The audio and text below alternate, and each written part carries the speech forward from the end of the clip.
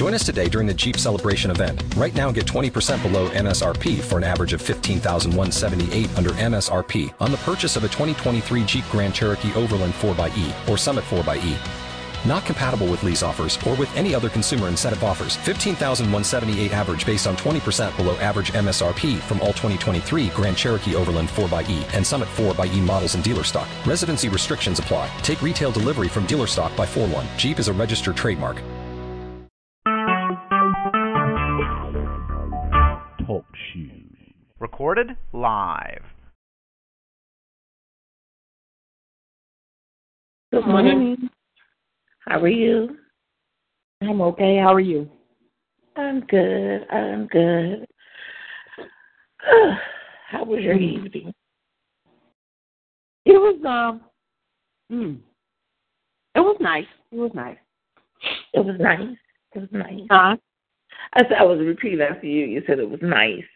Mm-hmm. It was nice. Oh my gosh. Okay. Get over to Sam's house yesterday. No, I totally forgot.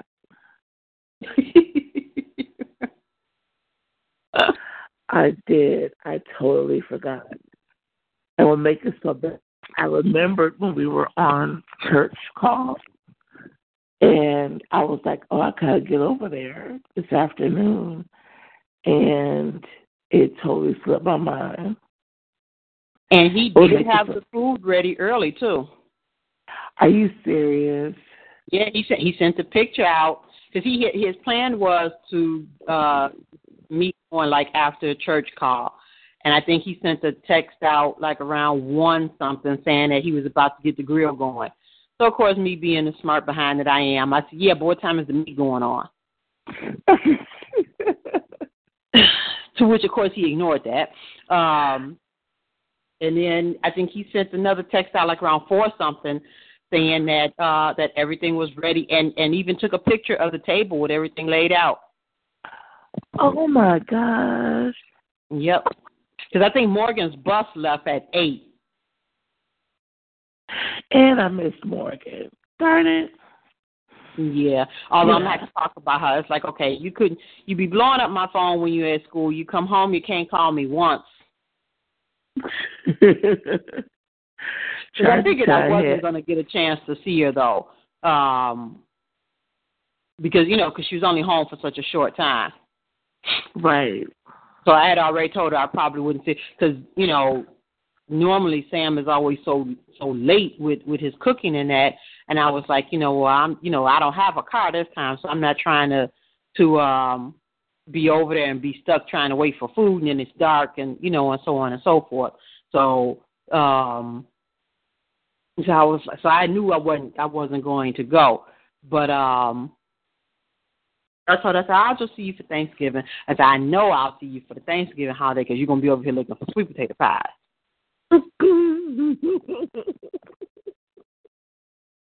I know I'll see her at least once. Right. Oh, I feel so bad because I wanted to get over there.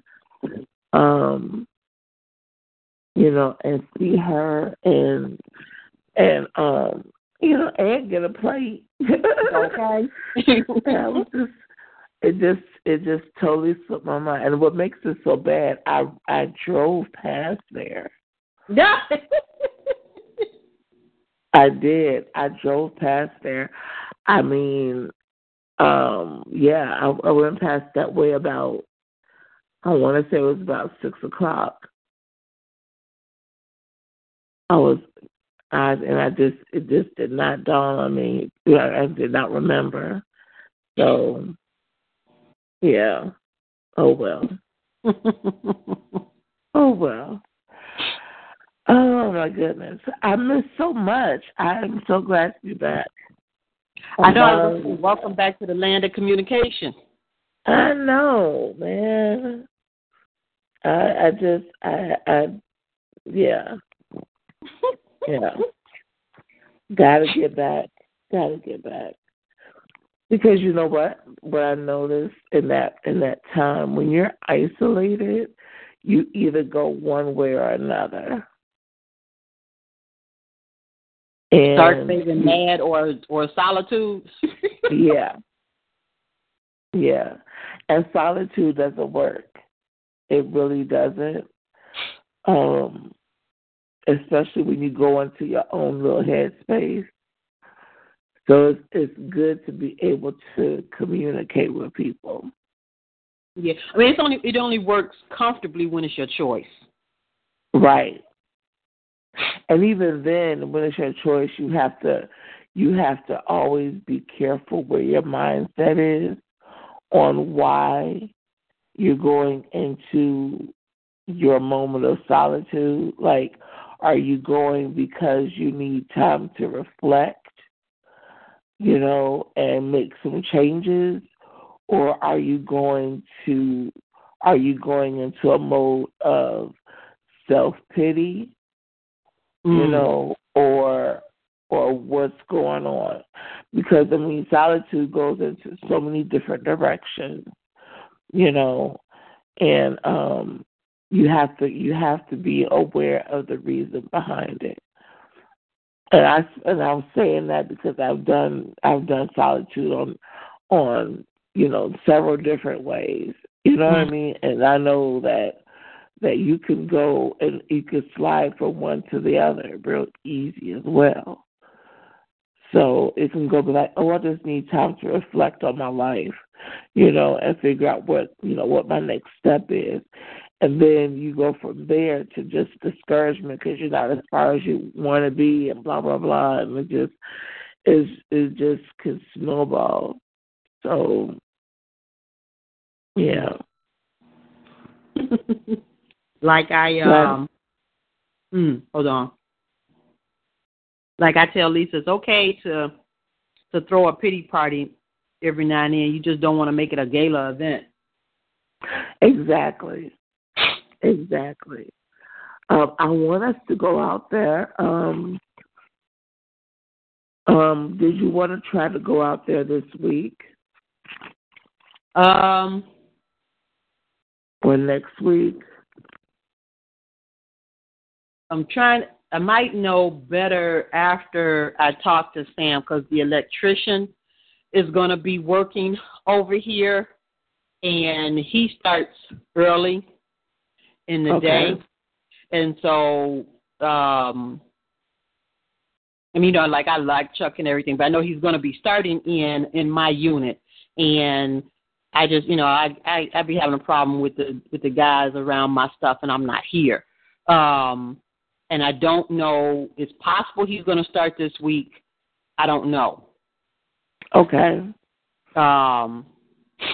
So I will have to, hopefully I'll see Sam later on today, and maybe he's talked to Chuck and have a better idea of when he's going to get started. Just let me know, because I know we had talked about going out there, and I just wanted to touch base with you about that, before the weather changes and everything, and right, and we lose, and I forget, So yeah, that's the only reason I brought that up. And yesterday's service was really good about faith. Yep. Faith is very important. Trusting in God is very important. And I was like, that was really head on, needed, because a lot of people are not working on faith anymore. They're trusting in themselves, and not trusting in God. And I was reflecting on what Sam had said. It's like, it's hard. It's hard trusting in something that's not there, that you can't see tangibly. That's the biggest act of faith, because your faith. And I think that's why there's so many atheists and people that are that don't understand why we believe what we believe, because you can't see God physically, and it's all about faith and trusting that what you know in your own spirit and what you know as you do this walk that He is. I think you're giving them too much credit. I think you're giving them too much credit. I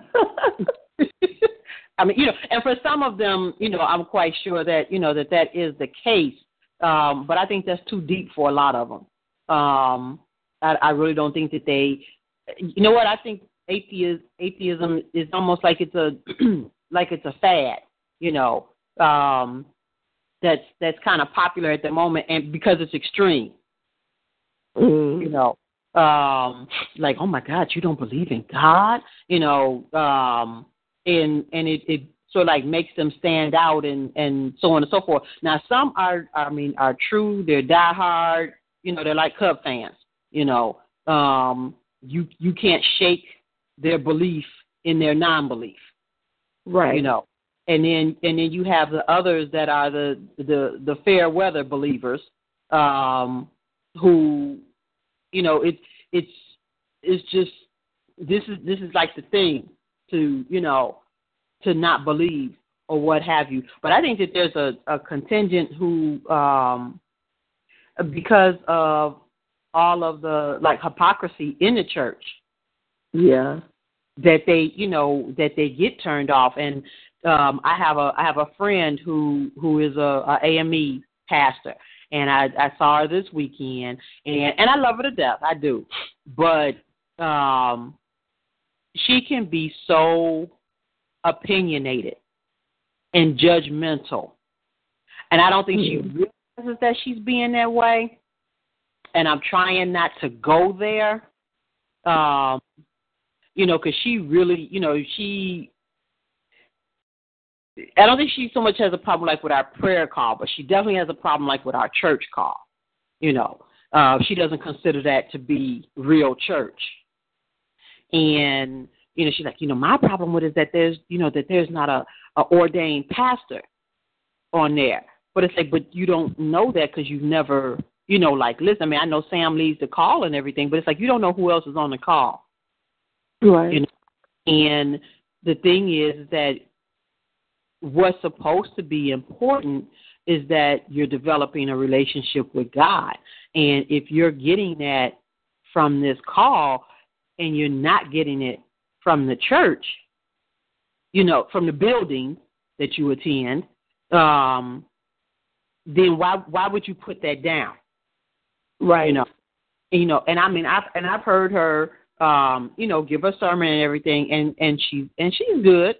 Because what happened right now, she's at a church. She has a church in Indiana, but it's an opening in Chicago because she's been trying to get back in Chicago, and there's an opening in Chicago, and so she's considering, talking to the bishop and the local elder and that to see if she could be appointed to that church. And, and she's like, and then I'll have I can bring the family over. We can have a new family church and, and friends. And then she tells me, she's like, and then you can go to a real church. And it's like, and that kind of ticks me off, and I'm like, I have responsibilities where I am. It's like, don't make it seem like, because there was a time before the church call got going. And I know she was talking about starting up a church of her own. And at that point in time, I would have, gone with her and and been a part of her church and that. But it's like things change. And because even though she does give a good sermon, it's still not the same as our prayer calls and our church calls. Right. And I think one of the biggest differences in what we do as opposed to what's done in the church is because you can have that interchange. Because we know our prayer call is different. That goes without saying, and not even talking about the length of it, but you know, the few other prayer calls that I've called into, you know, you have a couple of people that are, you know, that are saying prayers and that, and then a lot of times then they get off the phone. You know, there's not really there's no interaction. There's no discussion. You know, and so, you know, I'm not saying that you can't learn that way, but I just, you know, I think that our way allows for some actual learning, because people can ask questions, they can make comments, and be redirected if their thinking is perhaps off the mark, so to speak. Right. And it's done without judgment. It makes learning about God easier too. And that's what I was trying to tell my sister, because she said the same thing. She was like, well, you need to, you know, she was like, you need to find a church. And I'm like, but I do have it, you know, I do have a church, but I'm in church every day, you know, when I'm on the call, just, you know. And so she's like, no, she's like, I mean, being physically around people. And I'm just like, I don't see the difference. I mean, yes, you need to have that physical interaction with people, but when it comes to actually going to learn about God, this works, like you said, this works better for me because of the interaction. Because at the end of the day, you know, when you're in a physical church house, you know, rarely does the conversation go around what the pastor spoke on. Mm-hmm. You know, rarely does it go around even the subject matter. Like, you know, nothing that he said is really discussed. It's always about, you know, what sister such and such did, and this is what I'm, you know, it's not, it doesn't, at the end of the day, after service is over, like you said, service is over. Mm-hmm. And that's it. But here it is, it's kind of like, okay, so this is what I got out of it. What did you get out of it, you know? And, you know, and then it broadens and it deepens, you know, the understanding. Because it's like, I didn't even see it that way. Huh. Right. Let me go back and think about that. You know. So, yeah. And you can talk about it, you know. And so, you know, and you can talk about your experience, you know, and not so much on the church call, because we are trying to, you know, to keep that within 2 hours, or, you know, or close to, not trying to make that all day, but like, you know, like with the prayer call and that, I mean, it's so much, it's almost like prayer call is too small of a title for it, you know, because it's so much more in depth than that.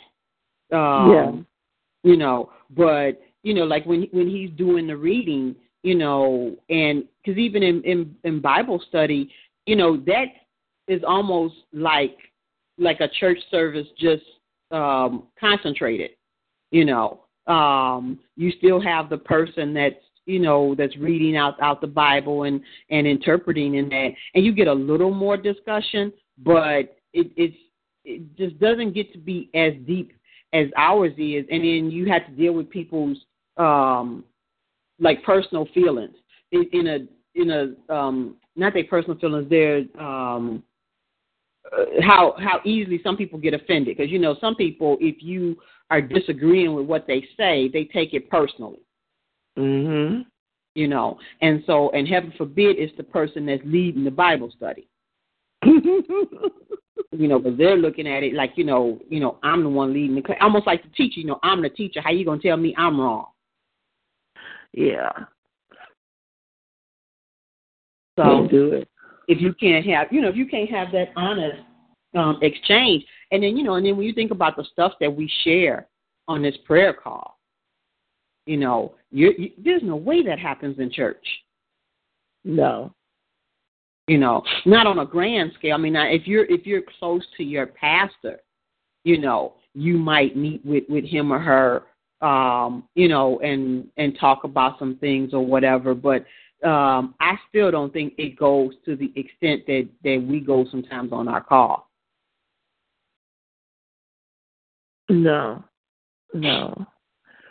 And and the thing is, I'm learning that even, I've taken it from here to my church a couple of times, like making sure that, I'm transparent, because that's at the end of the day, you gotta pull from what you know, and you have to be willing to share it to get people to understand how you know what you know sometimes.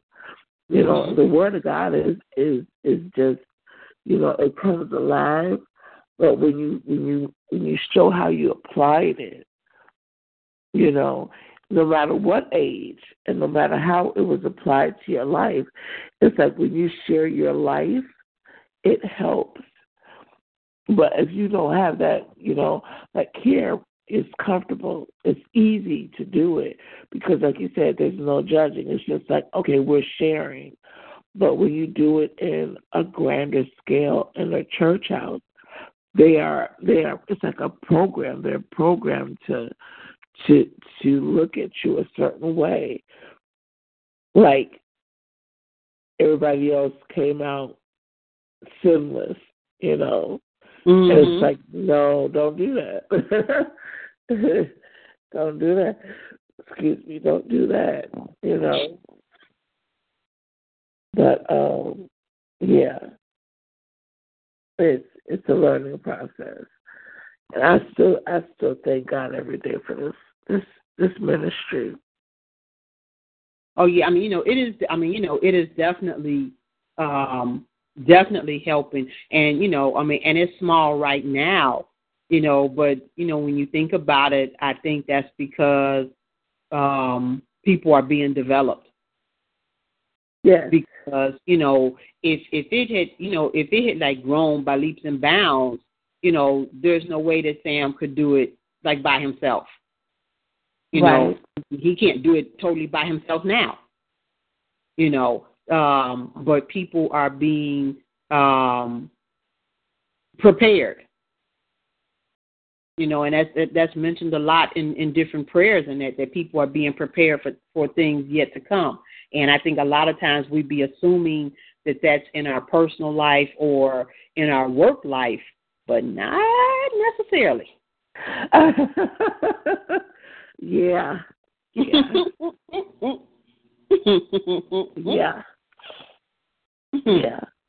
Because I know he mentioned again, the last time I was on the call, he mentioned again, I'm waiting for Erica to do a Sunday. And I'm like, as you said, it mentioned my name. I'm waiting for Erica to do a Sunday. I'm like, oh, yeah, he did. He was serious about that. Oh, without a doubt. He was serious about that. Without a doubt. And that is, that's growth. And a leader is supposed to be encouraging other leaders. Right. It's just like when you're in management, you shouldn't get caught up in the fact that you're a manager, and I tell you what to do and you do it, and so on and so forth. You should be encouraging other people to develop their skills so that, management can be an option for them as well. Right. That's how you know a good leader, because they are developing leaders. If I just looking at somebody to follow them, that's why it's so easy to get on the call, and listen to what Sam has to say, because he's not caught up in titles or his position. He's just like, I'm here as God has told me to do, I'm doing it. and basically that's it. That's all. Mhm. So I love that. I love that. Love it, love it, love it. Okay. It's been a minute since I've been on. And so, missed a lot. It's only been a week, but it feels like much longer. It does. It feels like much longer, but anyway. Let us get started. Would you mind praying for us to get started? Okay. Father, all the praise and all the glory goes to you forever and ever. I thank you, Father, for this day and for allowing us to be able to enjoy it. Father, I thank you for this call, for all that take the time to call in this morning. I pray, Father, that as we call in today for fellowship and for learning and sharing of your word, that something is heard on this call that will help each and every one of us in our daily walk with you, Father. Father, I pray that we are continuing to be a blessing for others, whether we realize it or not. It really is the little things that make a difference, and we never know how something so simple can touch someone, can make their day. Just acknowledging someone's presence sometimes can make the difference between them having a terrible day and a great day. And so, Father, I just pray that we're saying hello to strangers, that we're holding a door, that we're helping someone with a bag. If someone drops something, we help them to pick it up. It's just a little thing. It doesn't take much time, but it can mean so much. Father, I pray that we are remembering to be grateful and to say thank you to you for the little things that we have in our life, the things that we tend to take for granted, including like our senses and our ability to walk. We don't even think about these things. We just do them. And, Father, we can do them because you allow us to do so. And, Father, I just say thank you en masse and pray that everyone is taking the time, if it's once a day, once a week, just to remember to thank you for all these little things. We may not be where we want to be, but there's definitely someone who would love to have what we have right now. And so we just thank you, Father, for who we are and who we are going to be. Father, we thank you for your unconditional love, your mercy, and your grace. In Jesus' name I pray. Amen. Amen. And I know you weren't on the call, the calls most of this week, but there was a story that I had shared. And I don't know, you may have. It's been on the news, and then I don't know if you saw my post on the internet about it. And I titled it "Being a Blessing," because there was a little boy who had asked his mom, if she would make him 2 lunches every day. And, so when she inquired as to why, he wanted, why he was always asking for an extra lunch, he said that there was a little boy at school who ate alone and all he had was a fruit cup. And so he wanted to, to bring him lunch. And so when his mother looked into it further, the little boy's mother was a single mom, and I think she had lost her job, but for whatever reason, she got behind in paying for his lunches. And so he wasn't able to eat lunch at school. And, all she could give him was like the fruit cup. So the mothers in the school took up a collection, and they paid all the back payments so that all the kids in the school could have lunch. Oh, wow. That's awesome. I saw the post. I did not read the whole article, though. I kind of skimmed it. And I thought and a lot of kids are stepping up like that. I think that is awesome. Yeah. And then there was another gentleman who he saw that story, so he contacted his alma mater, and he did the same thing. for the kids at his alma mater. You know, he paid up all the back accounts so that all the kids would be able to, you know, to have lunch. And, you know, it's just really so, because there was a cafeteria worker who got fired because the way it's set up is that, you know, if the kid's account is behind, if they don't have the money, you can't serve them. And her thing was, there's no way I'm about to tell a child they can't have lunch. Right. So she would pay for it out her pocket. And she got fired for that. Really? Yes. Wow. I'm like, are you kidding me? That is like so ridiculous. So ridiculous. You know, so it's more important that a child goes hungry than, you know, I mean, and it's not like she was giving the food away for free. Right. You know, she was paying for it. So if that's what she wants to do with her money, she's more than welcome to do so. Instead of firing her, why don't you pitch in and contribute? Because it's all about proving a point. You know, that's and I was telling my sister, I said, you know, this whole experience, you know, of being unemployed, it's really opened my eyes to a lot of things, you know, and it's because what they ask for when you're asking for assistance and everything, it's utterly ridiculous. It's demeaning. It's utterly ridiculous. I was just like, I said, I went to this because I went to try to get assistance with my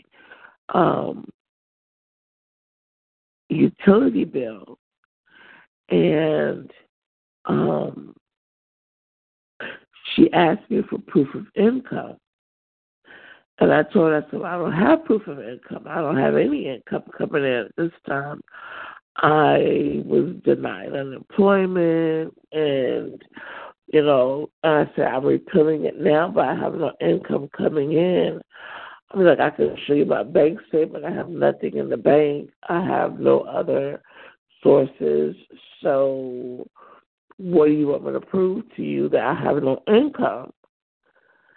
And she kind of looked at me. She said she didn't even know. I mean, you could tell by the look on her face, like she didn't even know how to answer that question. You know, and it's just like, I said, I don't know what else to tell you. I have no income coming in, you know. And so she was like, well,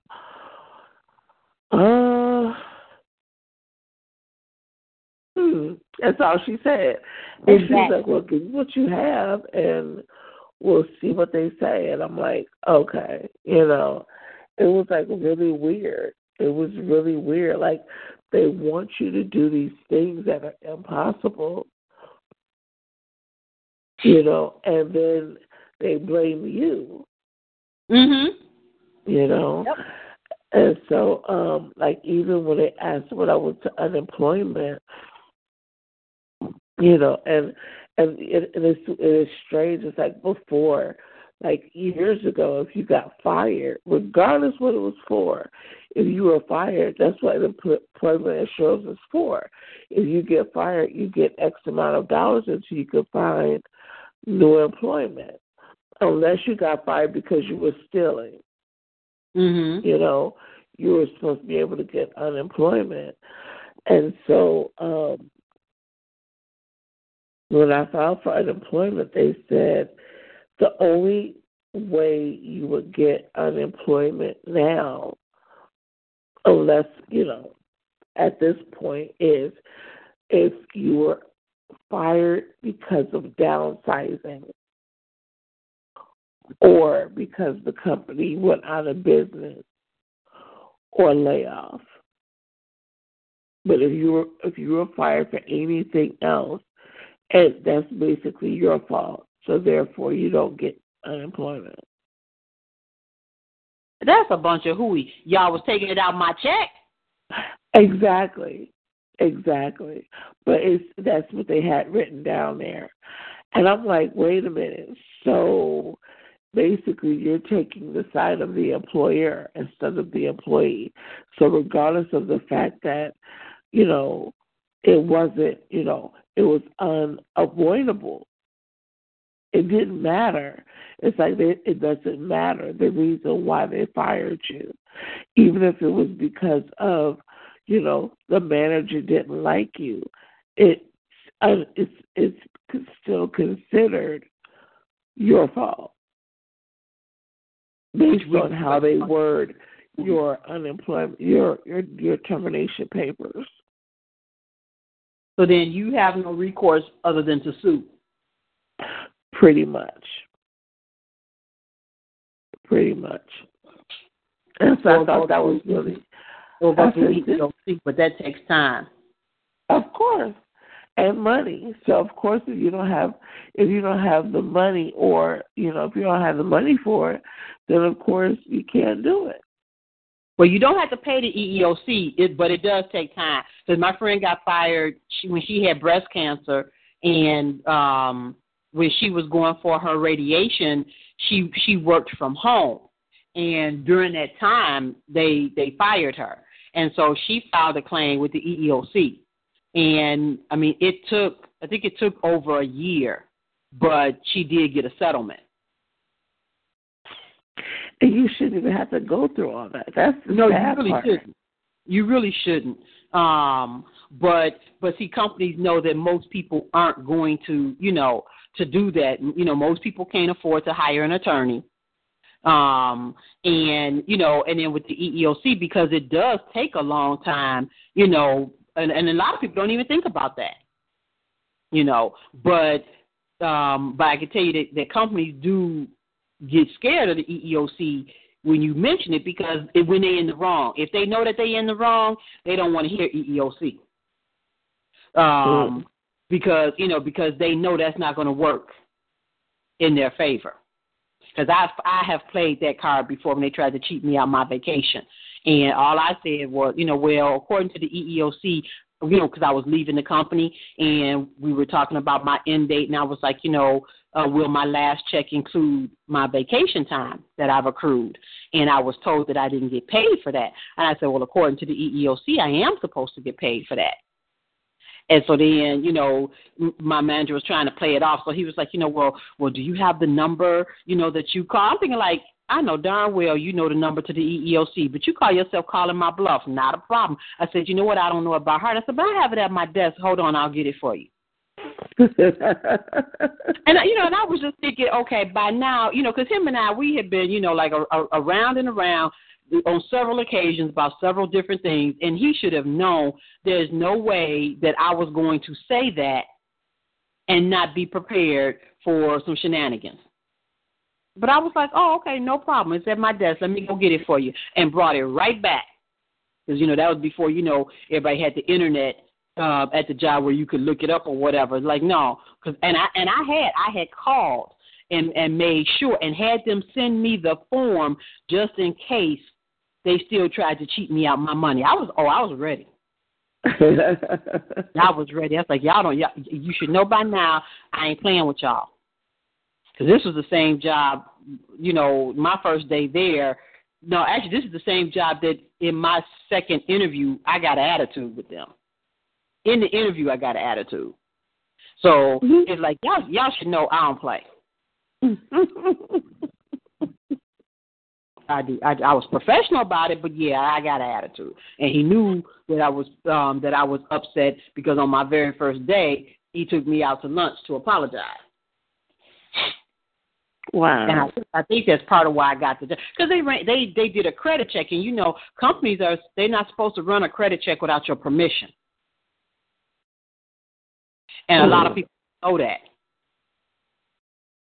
And what they do is what they do now is when you sign your name, that small print that's at the bottom under your name, where you sign, and it will tell you that the employer has, I forget how they put it, that they will run that they will do a background check, which may include a credit check and and criminal background check.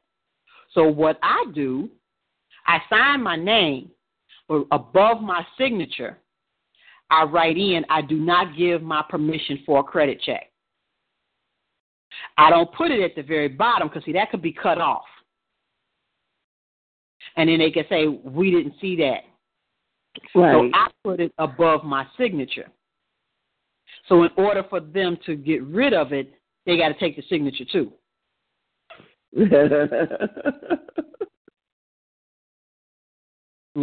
So because his rationale was, well, if you can't pay your bills, how do we know that you're going, that you'll pay ours? Because I'll be getting paid to pay yours. Like, duh. Right. That's what the job is. If I don't do the job, I get fired. So I don't understand what the problem is. But my thing was, there's no way I'm about to sit here and go through, what's going on with me personally and try and explain, this, that, or the other. That is none of your business. What I do with my money is none of your business. That's the bottom line. Exactly. As long as I do well with your money for you, that's it. Okay, and if I got, whatever is going on in my life that, I'm not paying bills, whether I'm just being trifling or whether, I just got too much financially on my plate, it still does not concern you. As long as I get my butt up every day and come to work and do my job and I'm professional and not causing any problems, what I do on my time is just truly none of your business, and I don't need you judging me. Right. Because that's what that boils down to. In a nutshell. So, and they've gotten even crazier with it now, like with the social media and so on and so forth. And no, I'm not giving you access to my Facebook account, and I'm not going to be your Facebook friend, and none of that. What I talk to my friends about is my business. But the thing is, though, when it comes to social media, because it's on the internet, they already have the bigger companies, not so much as the smaller companies, but the bigger companies. They actually have people employ that know how to go into your account regardless of any security, in quotes, that you have on your social media site. Where you have privacy block or whatever, they have people that know how to go around those blocks so that they're able to look and see what you have on your account. I know I had read about that a couple of years ago where, they have people that, that'll go in and supposedly just, make sure that what you post, that your posts are reflective of what you put on your application. Like if you put on your application you were this way, they just want to make sure that this is what's showing on your post. But the thing is, now everything is about judging. So, they're taking it a step further. And it's just like you said, what I do outside of the business, as long as I don't put you as my employer, like even when I opened up my Facebook account, I made sure not to put who I was employed by. It was nobody's business who and then when I had looked one time and I saw that they had Facebook had automatically updated my employer, and I'm like, I know I didn't put it in there. So I deleted it again. I'm like, it's nobody's business who I'm employed by because this is my personal account and this is how I feel. So, if you pull up my name, all you have is my name. You don't know who I'm affiliated with, But, yeah, they have gotten to the point now where, the word, the phrase, "Don't judge me" is becoming like a mantra to people, and it's funny to me because now the judging is it goes against your own opinion is judged. Whereas before it was like, if that's your opinion, that's fine. But now your opinion is judged, and it's like your opinion doesn't line up with everybody else's. So exactly, because you figure just like with this election, if the person you're interviewing with supports Trump, okay, you ain't gonna see anything on my page supporting Trump. So therefore you don't hire me because, I don't think actually, if that's the case, you'll be doing me a favor. But, I look at Facebook as it's your phone calls in writing. And I wouldn't give you permission to bug my phone. Right. And so, and in all honesty, the stuff that's on my resume, I don't even talk about that on Facebook. I don't, I hardly ever talk about accounting, on Facebook. Right. Talk about, has nothing to do with the job. And I know people who use the company's computers to be on Facebook. They really have no privacy because you basically giving your employee permission right there. Right. You use their Wi-Fi, yeah, you're basically letting them know you can look as much as you want. Okay. And you're giving them access to your password because you're typing your password in. Exactly. Exactly. So I won't even put my cell phone number on my Facebook account because, like you said, with Facebook, like automatically updating. Because the other thing that they do when you do searches and stuff on your computer, say you go to Walmart and you want to see if they sell like billiard tables, and then next time you log on to Facebook, you got these advertisements either for Walmart or for billiard tables on the side. Yeah, I noticed that too. Yeah, that is like really, really creepy. And yes. Huh? I laughed. I said, yes, it is creepy. It is. And creepy. like what I used to do on my other laptop that had Windows 7, when I would go into Internet Explorer, I would if I was like searching stuff or whatever, I would turn the cookies off so that they couldn't see what it was that I was like searching. And then, if you're going to order something, you got to turn the cookies on. But just to be looking around, because I'm like, Dad, I might want to look at something adult only. Everybody don't need to know that. Right. So it's like, it really does have an effect on how I, use my laptop now. And with the Windows 10, which I really do not like, they want you to log in. Even to play solitaire, they want you to log in to play solitaire. I always play as a guest. Because it's like, it's a freaking card game. Give me a break. But it's like everything is about tracking what you do. Exactly. And so I'm just thinking, if I put my mobile number on there, that they'll be extracting information from my phone.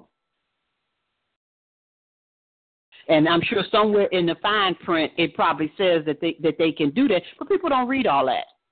No.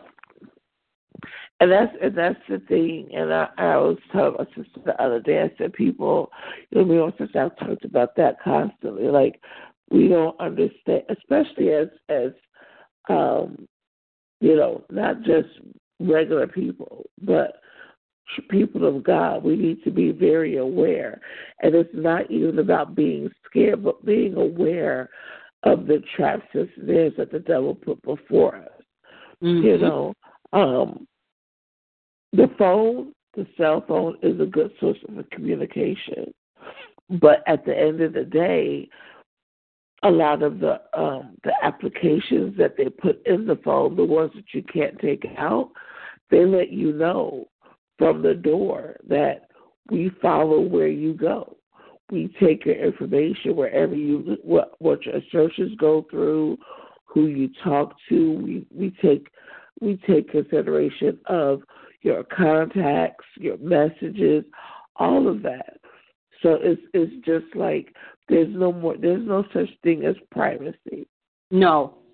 And that's why I don't have a lot of apps on my phone, because the location is turned off on my phone.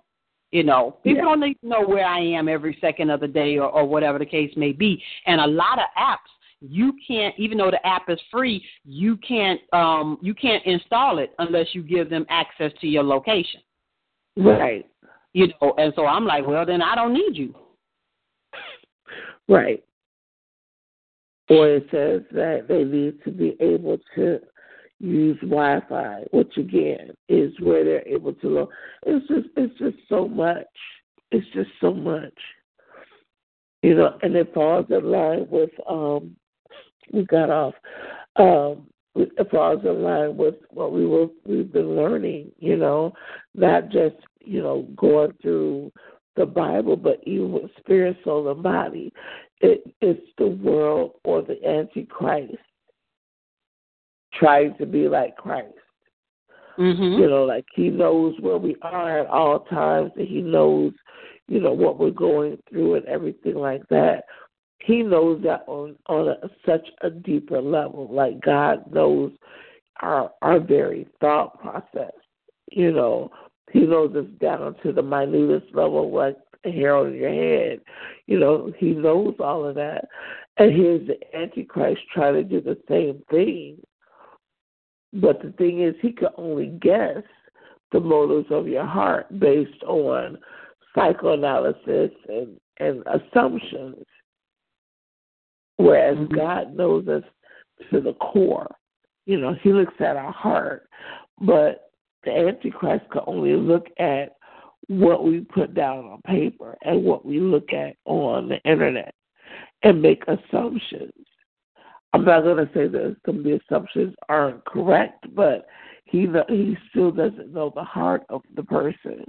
Right. So he could only measure it based on the corruption of his heart and his motives. So, you know, you go to a particular site to look at something, and so he wants to put it on your, you know, on your social media line, you know, and thinking that this is what you want to see, when in actuality you were just probably doing different research or whatever. It was just whatever. But God would be like, okay, no, you don't need to get that. You don't need to look at that or whatever. So it's like the Antichrist trying to play God, but still falling short. Falling short. This last thing, and then, you know, I guess we can get to the prayer call, to the Bible study. But I found this interesting. I had posted this on my page as well. There's somewhere in Europe, I don't know, it's some overseas. I don't know if it's Australia. It's some country that is already starting widespread inserting the chip. Australia. And they're doing it in people's hand. And they're talking about like it's like no larger than a grain of rice. And then what it does is it has like your entire, almost like your entire life in this chip. So when you go shopping, you don't even need like credit cards. Okay, you just like wave your hand across the machine or whatever, and they're trying to pub it up as though this is like such like a great thing. You don't have to carry a purse anymore or a wallet and da-da-da. And I'm thinking like, you people are crazy as heck. Okay, there's no way. There's no way I'd be voluntarily getting that. No way. Y'all had to knock me out, and when I woke up, it was already done. Because I'm not. There's just no way. I am not volunteering for that. I think about that movie with Will Smith, where they had like erased. I can't think of the name of it, but it's like they had like erased him. As far as like he didn't exist. No credit cards, no birth certificate. I mean, literally like he was, a non-entity. They erased his entire life. And I cannot think of the name of it. I mean, it was a good movie, and I could only watch it once because it was scary. Those type of movies scare me. The blood movies don't scare me; they're stupid. But these type of movies scare me because that's where we're headed. Yeah, like with Sandra, it sounded like the same movie with Sandra Bullock, and they erased her identity, switched her identity with somebody else, and they had her on the run through the whole movie, and it was all about her, about Big Brother, and people tend to think that,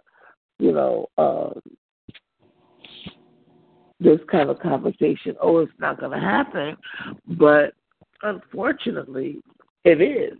It's a slower process here, but because there are so many people who are speaking against it, so they have to start off slow here than they do anywhere else.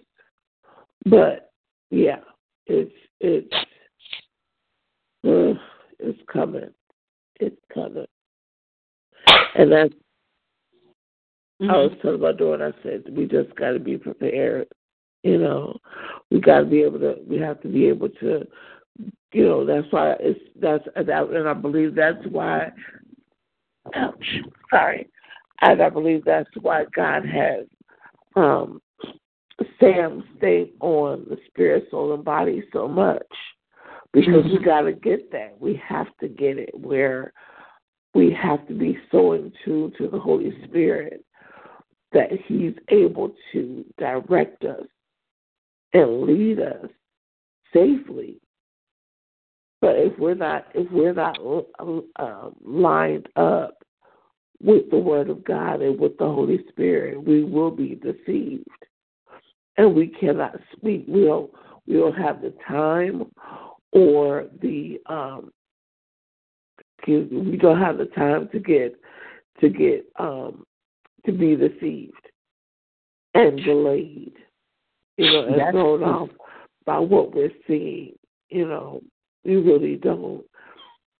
And it's so easy to do because you look around and it's like everything is trying to be so convenient and, and just, people trying to keep up with the times, and it's not even necessary.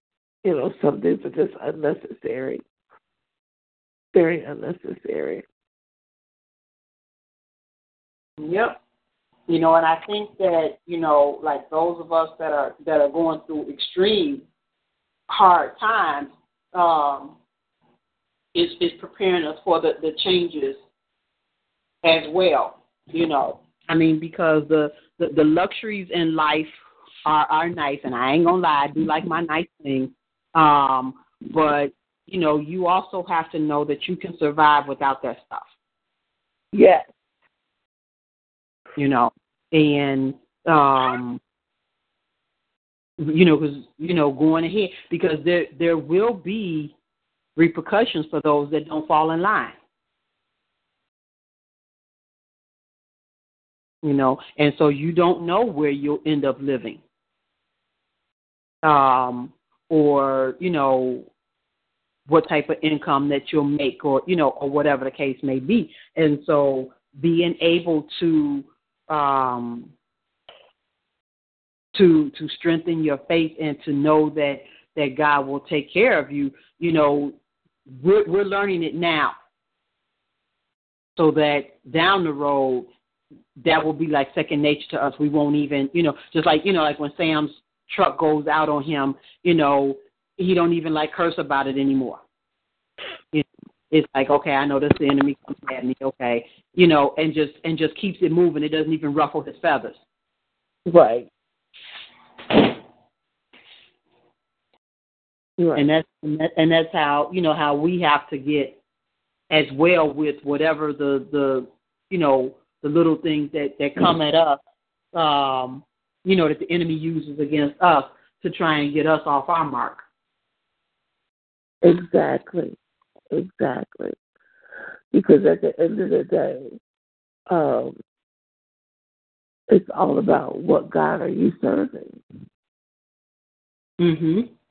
It's all about what God is serving, because the thing is, He says He tells us that you can't serve both gods. You can't serve two gods.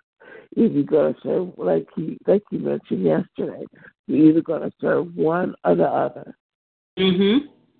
The God of your spirit, which is the Most High God, Yahweh, however you want to, what is the Creator, or you're gonna serve the God of your flesh. And there's many gods of your flesh.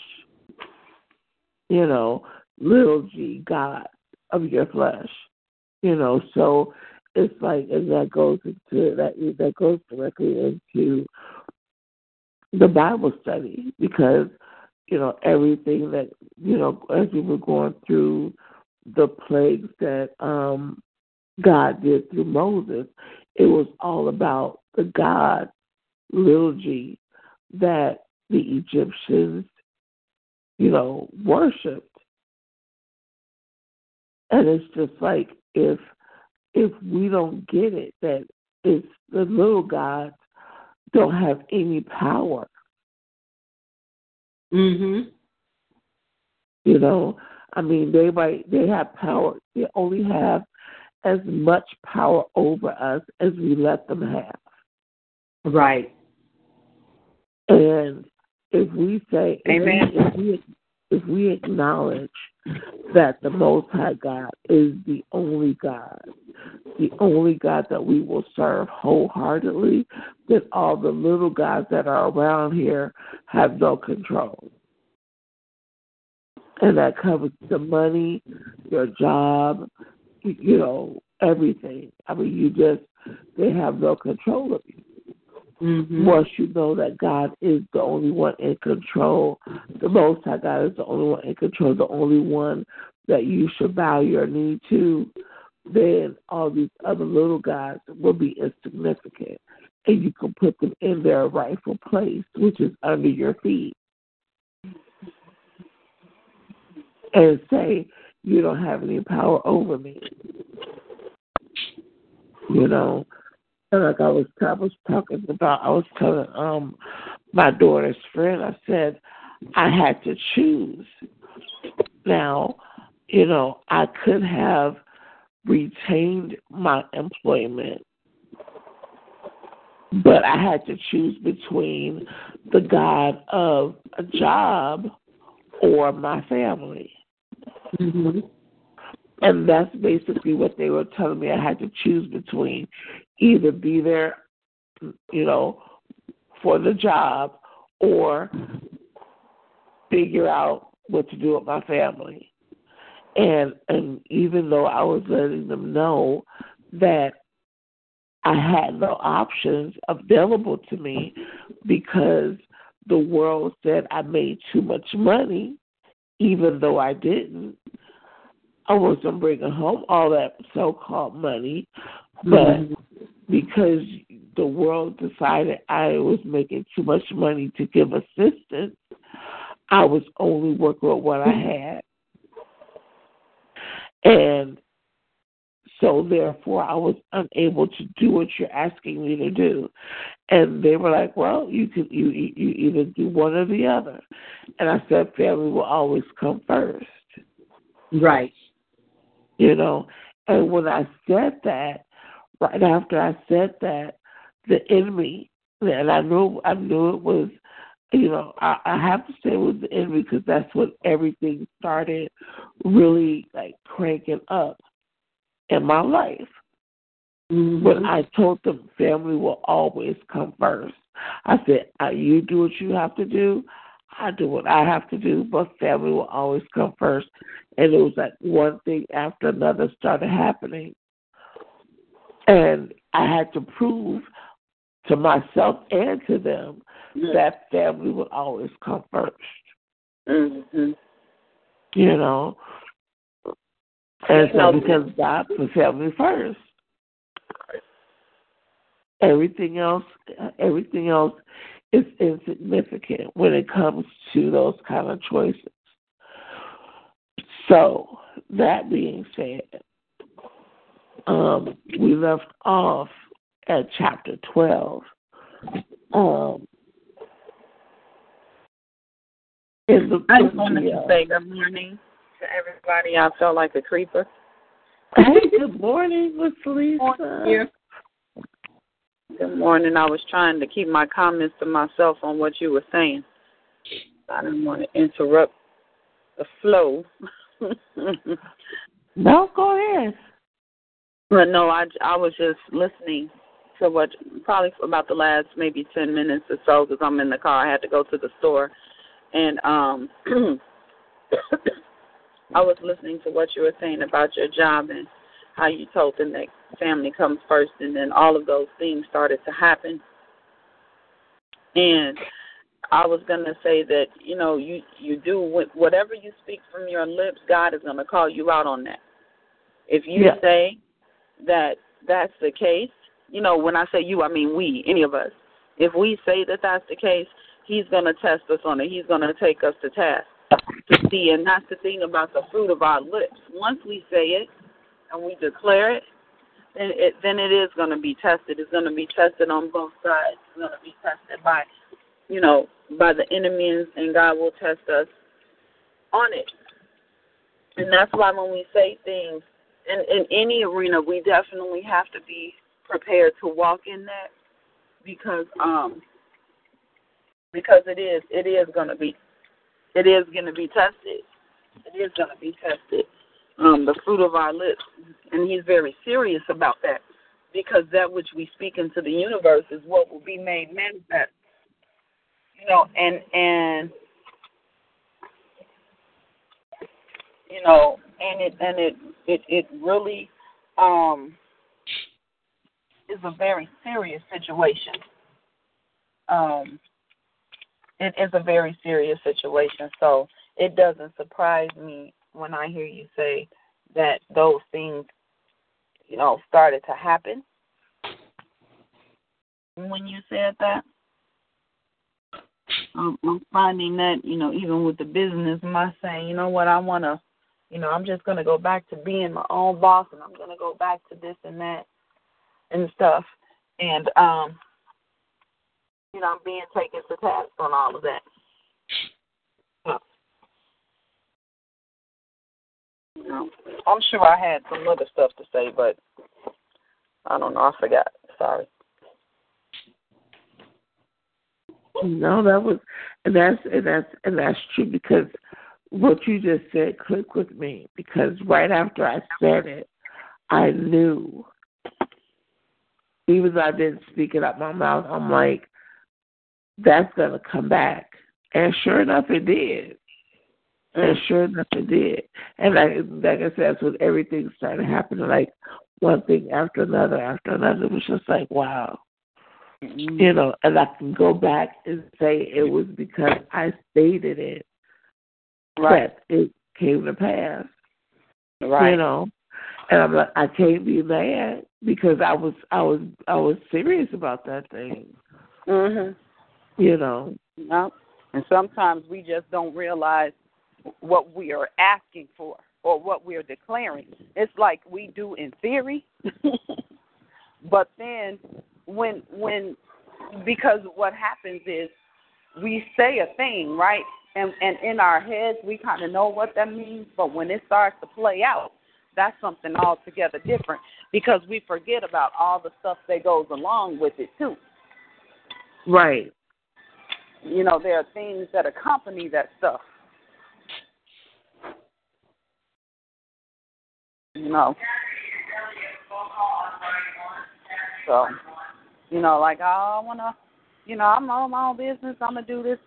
Okay, well, that's cool. But with that comes some sacrifices. With that is going to come some lean and bean time. You know what I call the lean and bean time? With that is going to come some other stuff. And so He'll give us the desires of our hearts.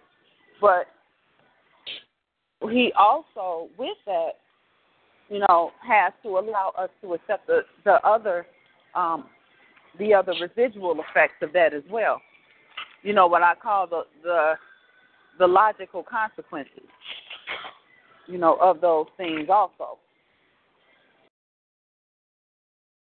And that's the part sometimes that we don't want. We don't want the logical consequences that come with certain things. You know, but unfortunately, he can't halfway do it. You got to take the whole kit and caboodle.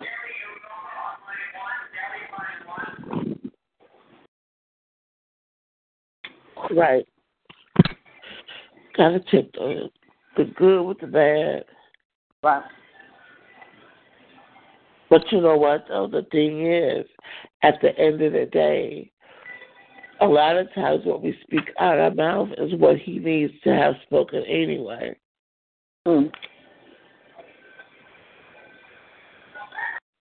Because what the Word of God says, out of our mouths, the Spirit speaks. So it's like what was needed to be said was spoken. You know, it's not happenstance that you are where you are. It's not happenstance I am where I am. It's not happenstance that we are where, you know, whoever is where they are, especially those who are saying that they are, you know, children of the Most High God. You are where you are because that's where God needs you to be. So whatever was spoken, it might have been thrown out there, you know, without thought. But it's like there was a point to it. Because, you know, like even they say, if you're drunk, whatever you say when you're drunk is how you actually felt. So at that particular, when I spoke that, you know, I meant that. And I've never said it out loud. I've always said it in my head, like family comes first. But that particular day, I said family will always come first. My family will always come first, regardless of, you know. And so for me to actually speak that out my mouth, it was already there. It was just never spoken. And so once we speak it out our mouth, that's when he creates the atmosphere around the fruit of our lips. Because as long as we keep it inside, he can't do anything with it. But once it's spoken, because it says he even spoke. I mean, he could have thought it, but he spoke it. Other than that, it wouldn't have been in the word. So once we speak it, it's out in the open for him to create upon it.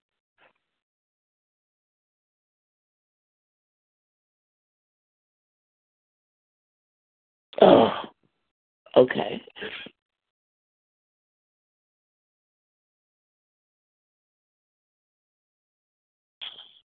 Okay. Whew. All right. Sorry. Mm. Mm. Mm.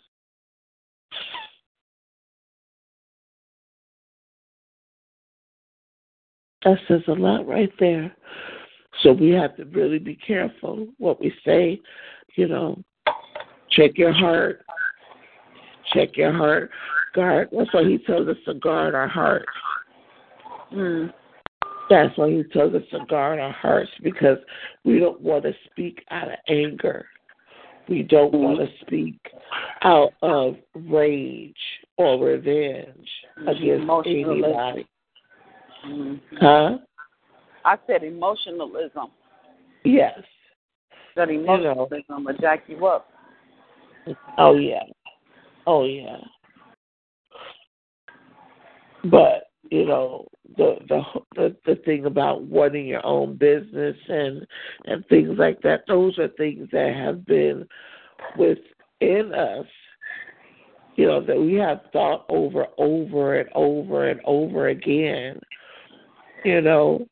But it was just that one moment that our spirit finally rose up and came out of our mouth.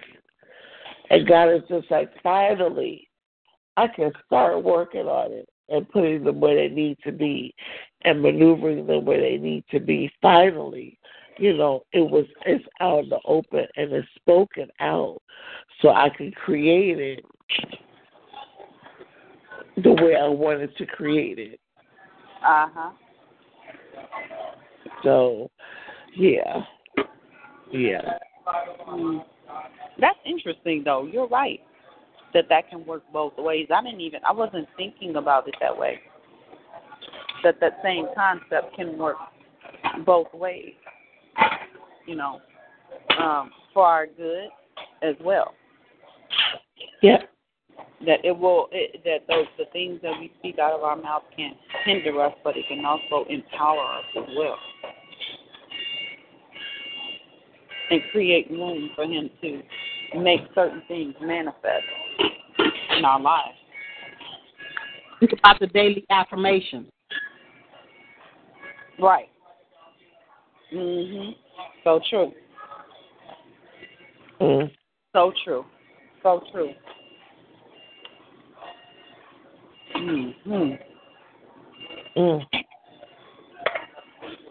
Wow.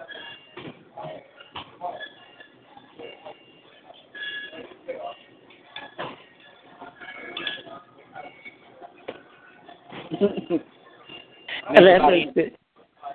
I mean, because that makes us even have to go a little bit deeper and say that we have to really guard what we put in front of our eyes. Oh God.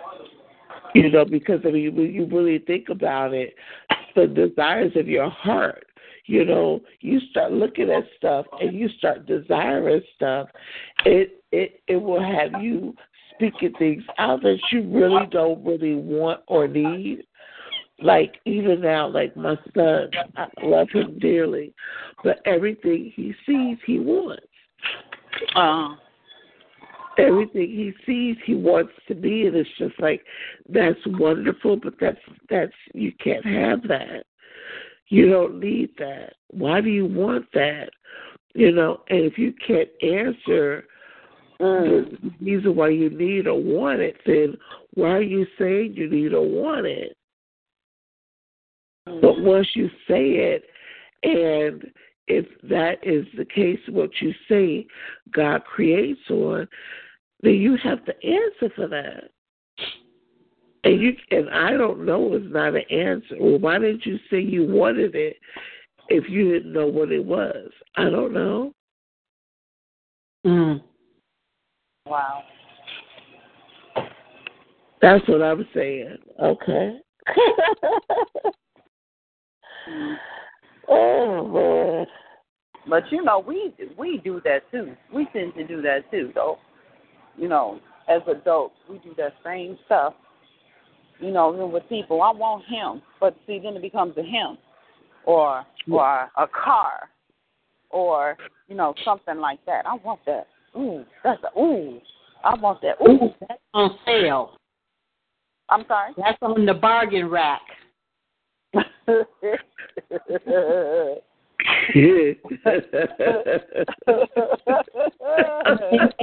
it's the same principle, like when you're shopping, and you're about to buy something, what is this for? Do I need it or do I want it?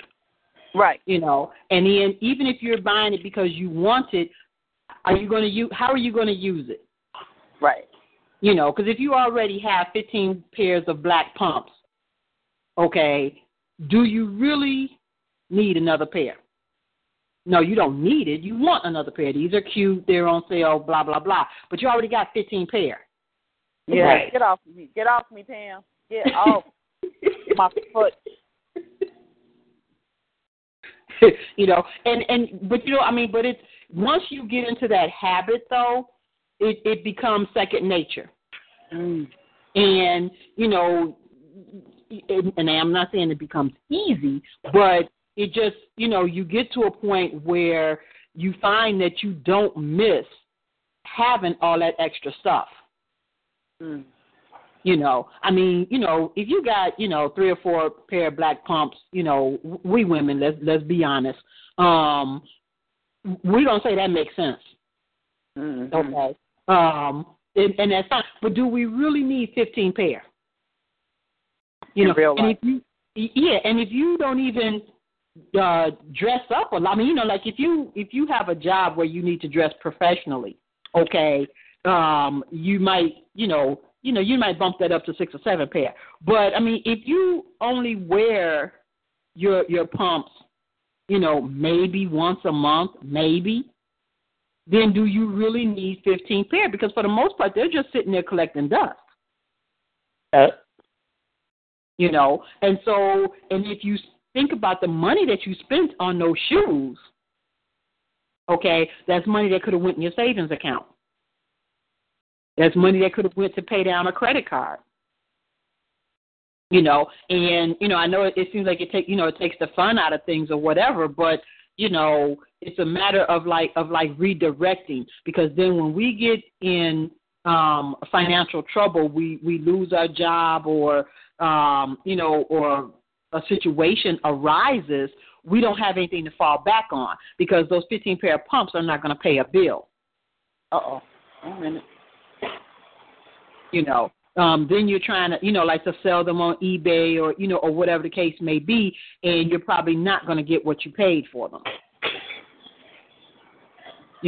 And so, just like we're trying to grow spiritually, we have to grow in other aspects of our lives as well. And there's nothing wrong with going shopping. There's nothing wrong with buying yourself, nice things, but just, be smart about it and have your priorities in order.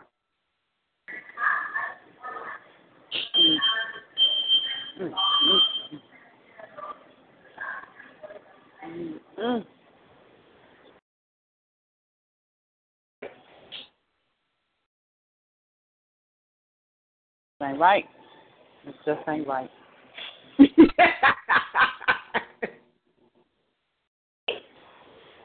I promise you it's not. Huh? I said, I promise you it's not. I just wanted to live my life. I understand. Trust me, I understand. And I do speak from experience on this. Man. Thank you. And oh, no, I get a bag from here?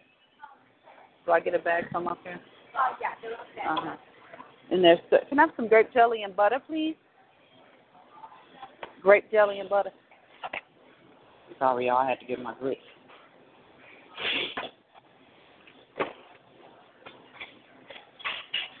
Is there butter in here, sweetie? Butter? Butter. Mm-hmm. Yeah, that'll be over there. Thank you. Butter. Y'all know I haven't eaten in over a week. I'm hungry. I'm serious, man. My mouth is just healing to a point where I can I'm gonna try to eat. I don't know if I really can, but it's going down today. But I'm about to put myself on mute. Hi. Yeah. But I don't know. I just think a lot about the things that we speak and how we approach things, and there's just a lot that I have to say about that. I'm not going to say it right now. I'll put it in the video or something.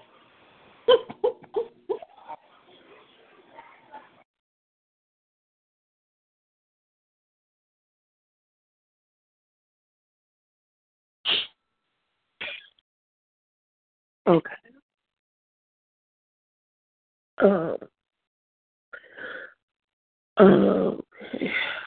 Before I go any further into the study, I used to read I used to try to read some of the lost books of the Bible. They have what they call the lost books of the Bible. The Apocrypha. Yeah. And those, yeah, they're very interesting. They are very interesting, and I thought it was interesting that they decided, not to include some of those books.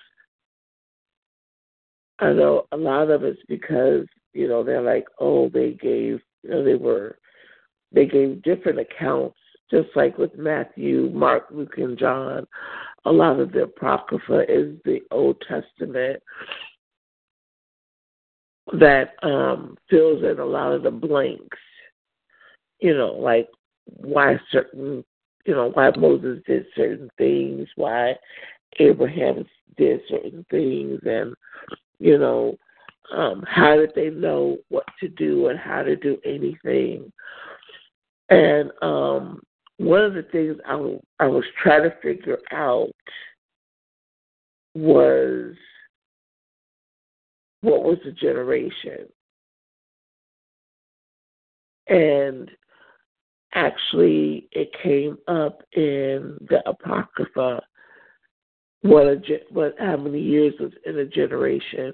We were thinking a generation was like 40 years or whatever, and we were wrong. It was because actually, a generation is determined based on the age, how long the lifespan of a particular age group. And so back then it was 1,000 years because they were living actually almost 1,000 years apiece. So a generation was 1,000 years. And and then for some reason they changed the time from,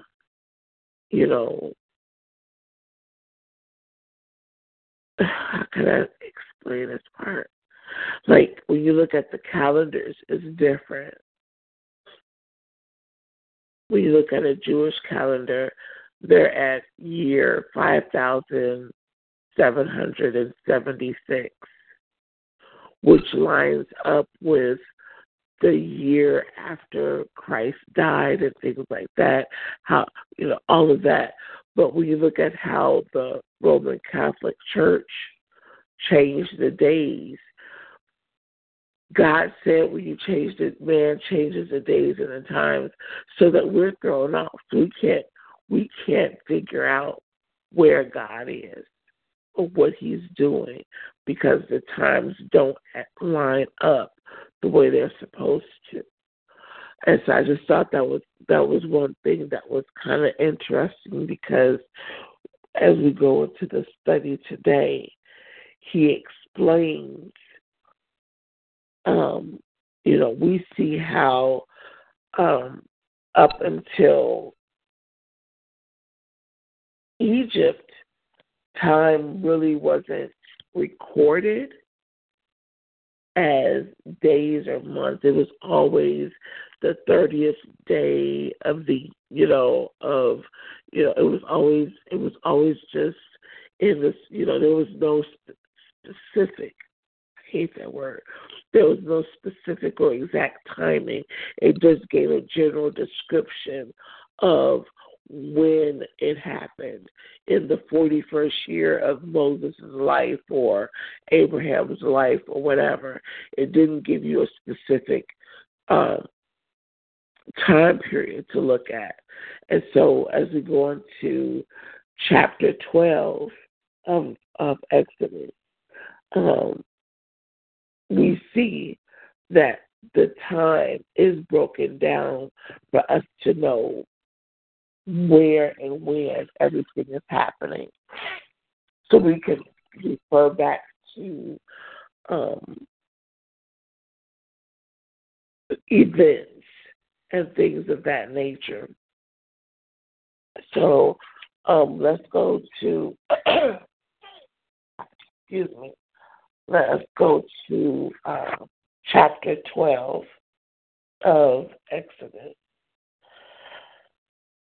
And we're just going to be working on chapter 12 today because it's so long and there's so much that needs to be said about it.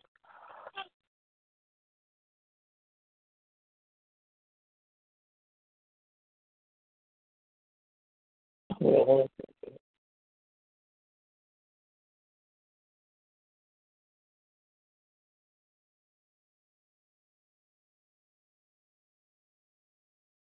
Okay? And so it says, and the Lord spake unto Moses and Aaron in the land of Egypt, saying, this month shall be unto you the beginning of months. Now, this is when he started talking about months. The Lord said months. So this is the first month shall be unto you, the first of months. So this is when God initiated months, not man. And so again, man took what God created and did their own thing. God initiated months, and he initiated when the month started. And so he did that in the time that he was bringing them out of Egypt. So before this, they were just going by days. They had specific days, based on the birth of the Pharaoh or based on whatever the significance of whoever was born at the time or whoever reigned. And they were going by that as their way of recording time and, and what the season was and things like that. But God said, this is going to be the months, this will be the month, the beginning of the months of when the recording of months, which I thought was real interesting because God was just like, I want y'all to be able to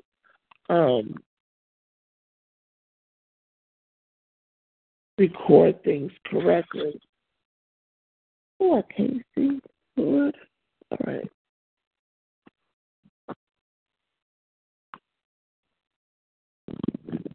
Okay. So he said, again, he said in verse 2, this month shall be unto you the beginning of months. It shall be the first month of the year to you. The first month of the year to you.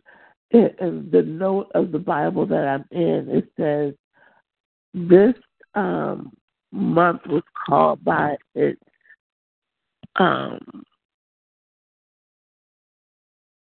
Canaanite name, Abib, meaning ear, or Nisan.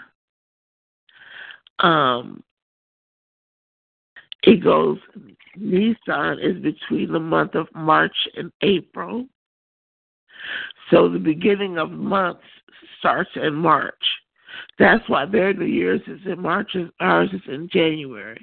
How that happened, I don't know. Okay? And it says, speak ye unto all the congregation of Israel, saying, in the 10th day of this month. And so now this is the thing. God established this. Okay, thank you, Lord. He established the months so that whatever he spoke on after this day, the feasts and everything were given certain days and times to be done for them to remember and reflect on, okay? And so for us to say that certain feasts and stuff are not needed, we have to remember why they were doing them. We have to remember why they were doing them, because some of the stuff is needful even now, and we'll be speaking on that. It says, speak unto the congregation of Israel, saying, in the 10th day of this month they shall take to them every man a lamb, according to the house of their fathers, a lamb for a house. And if the household be too little for the lamb, let him and his neighbor take unto his house, take it according to the number of souls, Every man according to his eating shall make your account for the lamb. Your lamb shall be without blemish, a male of the first year. You shall take it out from the sheep or from the goats.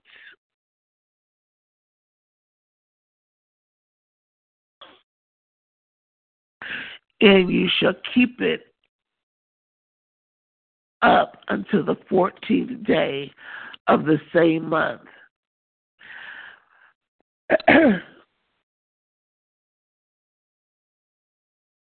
Okay. The 14th day of the same month. And the whole assembly of the congregation of Israel shall kill it in the evening. And they shall take of the blood and strike it on the two side posts and on the upper doorposts of the houses wherein they shall eat it. And they shall eat the flesh in that night, roast with fire and unleavened bread, and with bitter herbs they shall eat it. The unleavened bread symbolizes their haste in leaving Egypt, and the bitter herbs is to remind the people of their past sins and or their oppression in Egypt. Eat not of it raw, nor sodden at all with water, but roast with fire his head with his legs, and with the purtenance thereof. And ye shall let nothing of it remain until the morning. And that which remain of it until the morning you shall burn with fire. And thus you eat it with your loins girded, your shoes on your feet, and your staff in your hand, and you shall eat it in haste. It is the Lord's Passover.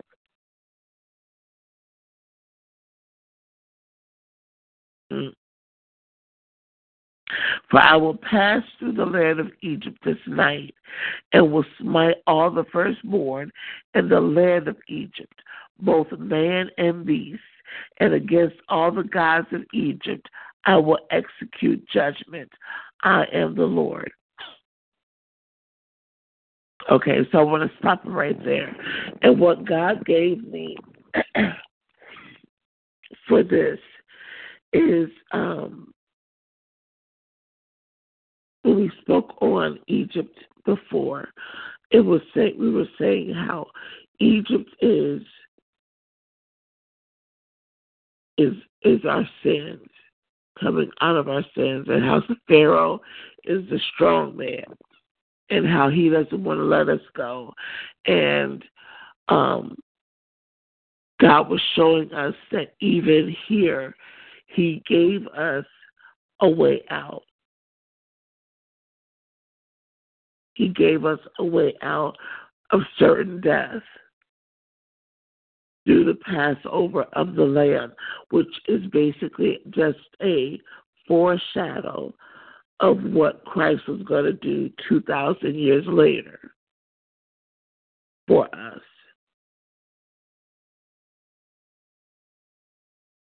And the thing is, he was very particular. And a lot of people are saying, well, it says, don't, what is it that it says in one of Paul's letters? He said, don't judge people on the days of the feast days and things like that. But this Passover feast is very important, even for us today as Christians, because we have to sometimes go back and remember what God has brought us out from. And so every year,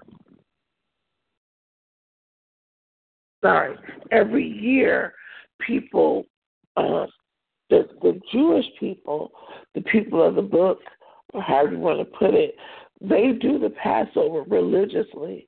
They do the Passover every year, and to remember about, the Exodus from Egypt, but how much more so should we as believers do the Passover? Because it was by the blood of Jesus that we are forgiven for all the sins that we have done. It's because of the blood that he shed for us on Calvary that we're able to even pray to God. You know, you remember, and I think because we don't do a Passover, that we don't understand that we need to go back and remember so we don't get so high and mighty when somebody else comes in that we forget all the crap that we did before we got saved. And I think if we did the Passover every year, we would understand that we are not above everybody else just because we're saved. And this is basically what the Passover does. It helps us remember what God brought us out of. How many times do we look back and remember what he's brought us out of? Unless we're going through something, you know, and then it might come to our remembrance. But if times are good for a long period of time, we tend to forget all the bad stuff that we did. But God instituted the Passover and said, I need you to remember what I brought you out of. I need you to remember all the little gods, all the little gods I had to destroy to bring you out of your sin nature. Everything that you held in high esteem, I had to break it down and off of you to bring you out of it. And I need you to go back once a year at this time of year and remember that. And how you had to be prepared to run when I said it's time to go, that you will be ready for that day and that time when it was time to go.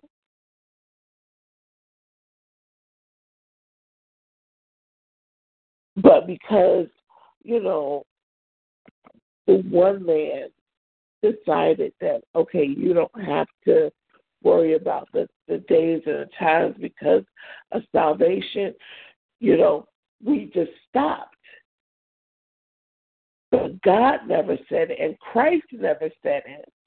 So for us to go by this one man who said you don't have to worry about it goes against what Christ and God said.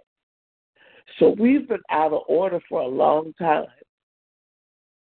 because God wanted us to remember, not to condemn us, but so we will remember what he had to do for us and what we had to go through to get out of our sin, because it wasn't an overnight thing. It wasn't an overnight thing. He had to kill a lot of things and show himself strong over every little God that was in the lives of not just the Egyptians, but the Israelites too, because they had to be reminded who the Most High God was, because they had been held in captivity. You know, they were in captivity for so long, but now they had to be reminded. This is not these little gods that you've been, you know, under for all these years. They ain't got nothing on me. I am the God of Abraham. I'm the God of Jacob. I promised them I would bring you out of Egypt and back to the land of promise. But I got to remind you of who I am.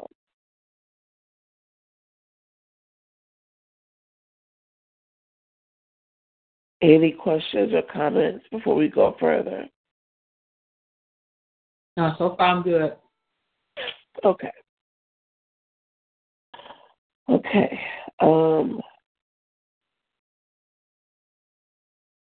Verse 12. For I will pass through the land of Egypt this night, and will smite all the firstborn in the land of Egypt, both man and beast, and against all the gods of Egypt I will execute judgment. I am the Lord. And the blood shall be to you for a token upon the houses where you are. And when I see the blood, I will pass over you, and plague shall not be upon you to destroy you when I smite the land of Egypt. So even now, in the midst of all that is going on in the world, we have to remember that the blood of Yeshua is stronger than, because he's the lamb. He was the ultimate lamb, the ultimate sacrifice. He's more powerful than what they did on the first Passover. He's the ultimate Passover. So we do communion. Communion was actually done on the day of Passover.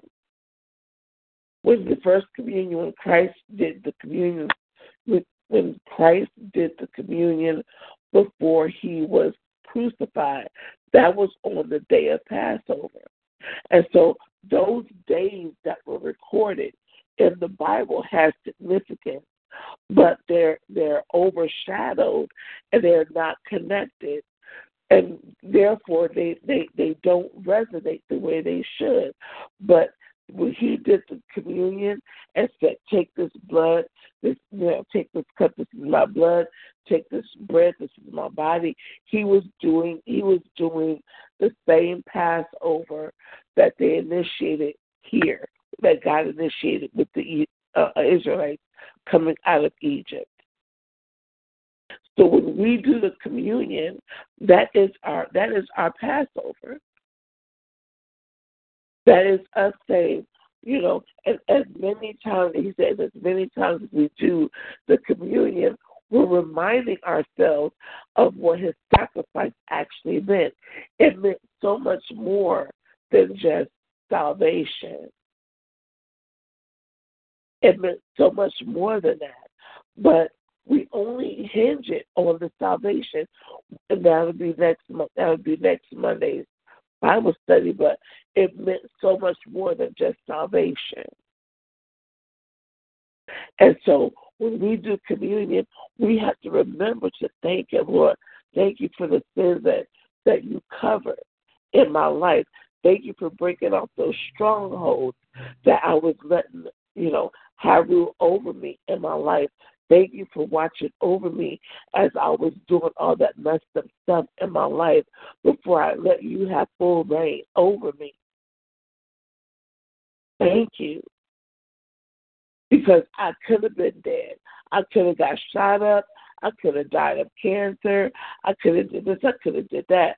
But because of you and your blood that is over the doorpost of my heart, my spirit, soul, and body, that's so important, the spirit, soul, and body, because those three things are what connects us to God and to this earth.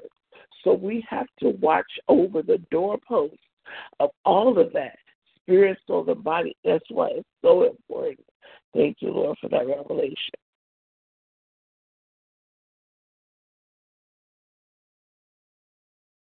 Okay.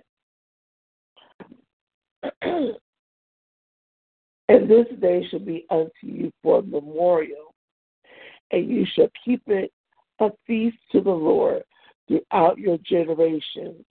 You shall keep it a feast by an ordinance forever.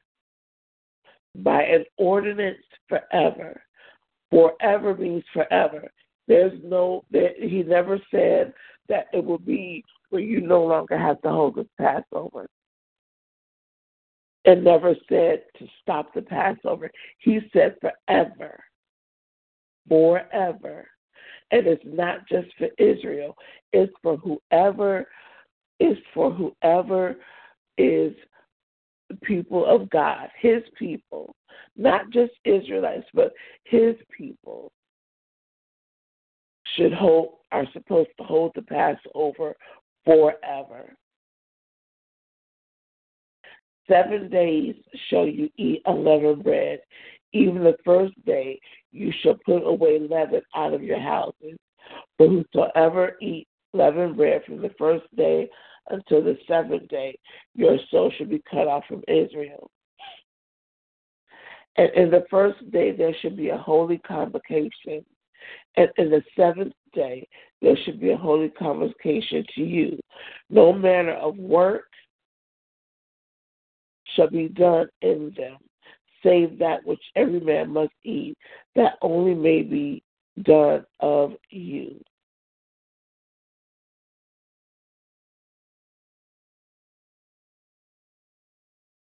Okay, so just a side note. The Feast of Unleavened Bread began on the evening of Passover and lasted for 7 days. On the first day, homes were to be completely cleared of leaven, which is a symbol of the yeast, which the yeast is a symbol of corruption and evil. And the holy convocation was to be called.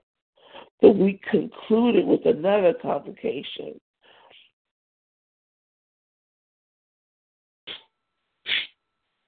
So they were supposed to come together and bless, basically come together and say, okay, we're basically a separation from evil, the evil that which was of God and that which is not of God, being separated. Everything after the Passover, everything after they came out of Egypt, God was using as a symbol of us to be separate. We have to separate ourselves from that which He does not like. We have to separate ourselves from sin. We have to separate ourselves from pride. We have to separate ourselves, and we have to walk according to how God wants us to walk.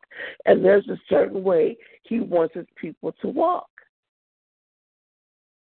that shows us different from everybody else, which makes us a peculiar people.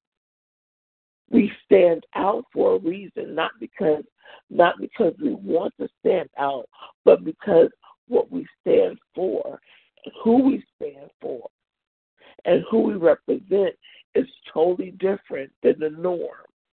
So that's why we will be considered peculiar, especially in this day and time. To want to walk in honesty and integrity is lost a lot of times in the days that we're living in, because everybody thinks you're lying. Everybody thinks you're trying to get over on them. So if you're a woman or a man of God and you're trying to walk in the ways that He puts in front of you, because the steps of a good man are ordered, then you're going to look kind of crazy, because they're looking for you to walk in pride. But when you come in humbleness, even in the face of someone trying to tear you down, someone lying on you, but you come and you're like, you know what? The best I can say is I didn't do it. And you come honestly and boldly and with respect, without all of the drama, you're looking peculiar. Nobody understands that. But that's how God wants us to be. And it's hard. We all know it's hard because, you want to come at them the way they come at you, but okay.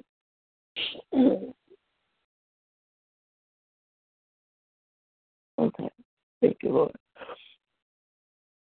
Lord. Verse 17, and you shall observe the feast of unleavened bread, for in this selfsame day have I brought your armies out of the land of Egypt. Therefore you shall observe this day in your generations by an ordinance forever. In the first month, on the 14th day of the month, at even, you shall eat unleavened bread until the 21st day of the month at even. 7 days shall there be no leaven found in your house.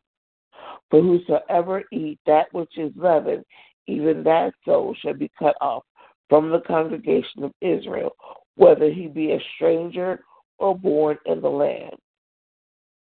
You shall eat nothing leavened, and all your habitations shall eat unleavened bread. Then Moses called for all the elders of Israel and said unto them, Draw out and take you a lamb according to your families, and kill the Passover. And you shall take the bunch of hyssop and dip it in the blood that is in the basin, and strike the lintel and the 2 side posts with the blood that is in the basin. And none of you shall go out at the door of his house until the morning. So the hyssop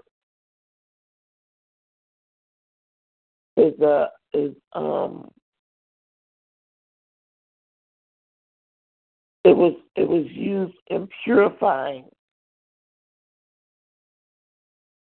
and so in that they use the purifying of the hyssop plant, and they dipped it in the blood. So it was they used that to to wipe the blood on the post and over the door, and on the top of the door. So God was very specific in how to do it. God was very detailed. So it's like you couldn't just say, well, I'm going to use my hand. No, he said use the hyssop and strike the doorpost and the side. And then he said, don't come out your house at all until in the morning. For the Lord will pass through to smite the Egyptians, and when he sees the blood upon the lintel and on the 2 side posts. So that means you couldn't even be lazy. Because my thing is, he was very specific. So just think, and that's a scary thing. But just think, if you decided, you know what, I'm only gonna. Well, why would I need to do the top of it? I could just do the sides, and that's fine. Well, no, he said do the 2 sides and the cross, the part that goes across at the top. So he was looking not only for the blood, he was looking for obedience. So again, another way of saying obedience is better than the sacrifice of the lamb. He was looking for the obedience. Other than that, he would not have been so specific in what he was looking for. So he would even know if they used hyssop or not.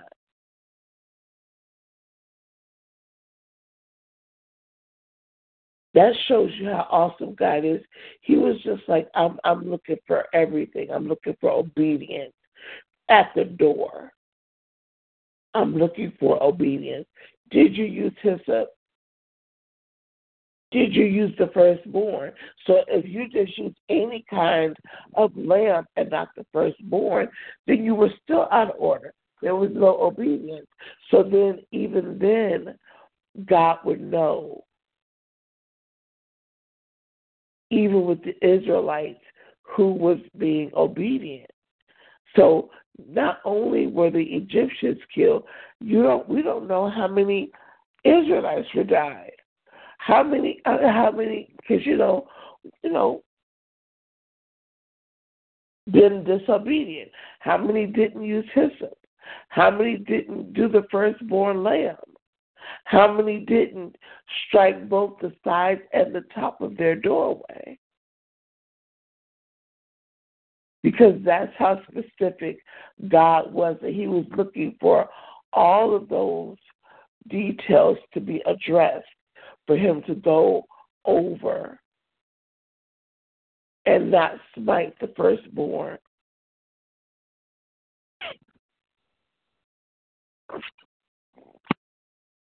Verse 25. I'm sorry, verse 23. Okay, and the Lord will pass over the door and will not suffer the destroyer to come in unto you, your houses, to smite you. And you shall observe this thing for an ordinance to thee and to thy sons forever. Again, that word, forever. And it shall come to pass when you be come to the land which the Lord will give you, according as he has promised, that you shall keep this service. And it shall come to pass when you and your children shall say unto you, what mean you by this service? That you shall say, it is the sacrifice of the Lord's Passover, who passed over the houses of the children of Israel in Egypt, when he smote the Egyptians and delivered our houses. And the people bowed their head and worshipped. And the children of Israel went away and did as the Lord had commanded Moses. So did they. And it came to pass that at midnight the Lord smote all the firstborn in the land of Egypt, from the firstborn of Pharaoh that sat on his throne until the firstborn of the captive that was in the dungeon, and all the firstborn of cattle. And the Pharaoh rose up in the night, he and all his servants, and all the Egyptians, and there was a great cry in Egypt.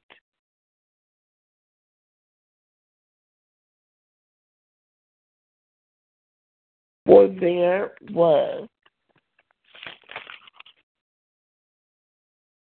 not a house where there was not one dead.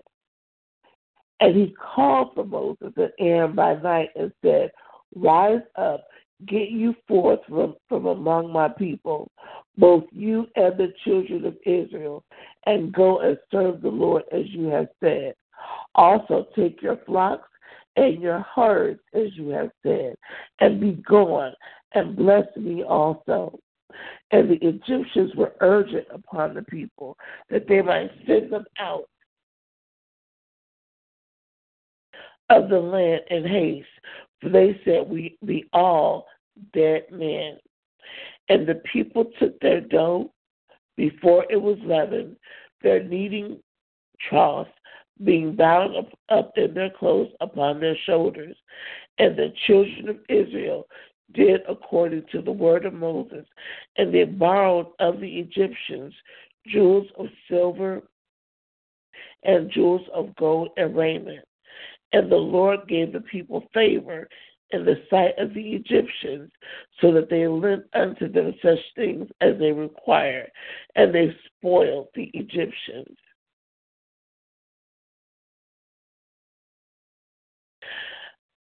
Okay. Verse 37. Now this is Israel. They journeyed to Mount Sinai. And the children of Israel journeyed from Ramesses on Sukkot. And this is about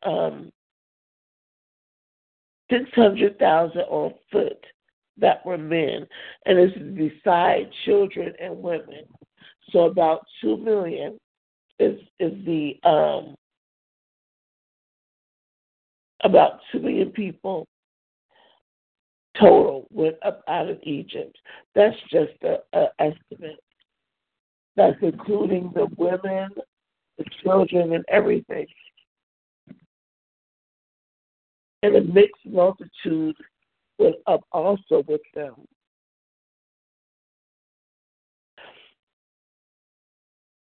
And this is the mixed multitude is other people that decided to follow the Israelites. So it wasn't just Israelites that went. It was also other people that decided to follow them based on the strength of what God showed them. And they baked unleavened bread, verse 39, and they baked unleavened cakes of the dough which they brought forth out of Egypt, for it was not leavened, because they were thrust out of Egypt and could not tarry. Neither had they prepared for themselves any victual. Now the sojourning of the children of Israel who dwelt in Egypt was 430 years. There was a note here that says the total of the 430 years may be the total number of years spent in bondage in Egypt.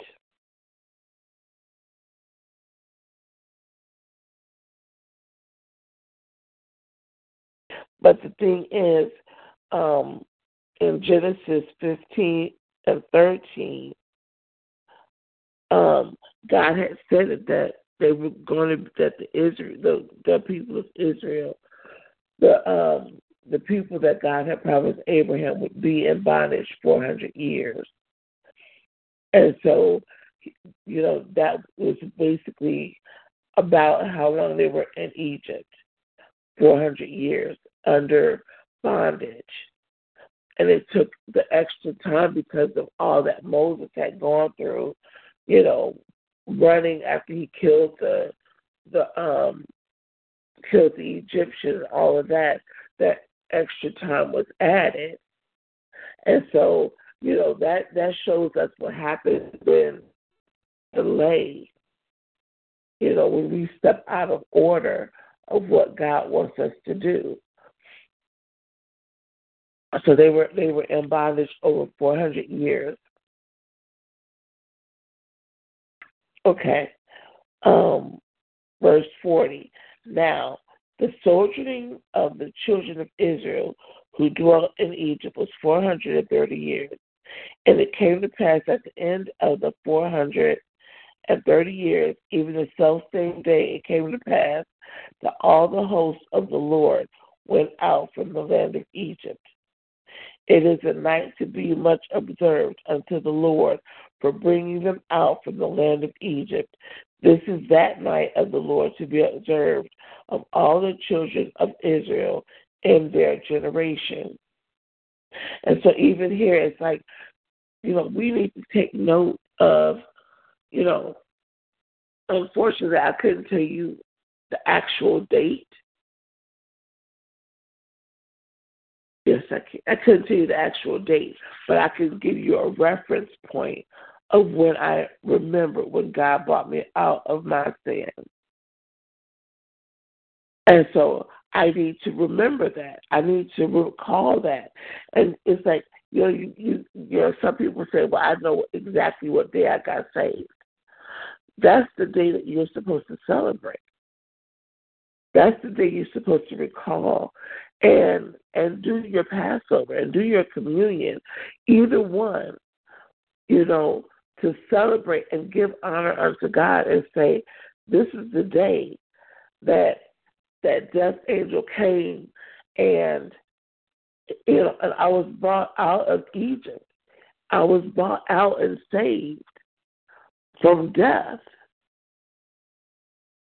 Because when the death angel came, somebody died on that day, but it wasn't me, praise God, because he came and he, and I covered myself under the blood of Yeshua, under the blood of Jesus. And my door was no longer open or available for the death angel or destroyer to come around. When he came to me, he saw me and knew that I was no longer available for him to kill me in that way.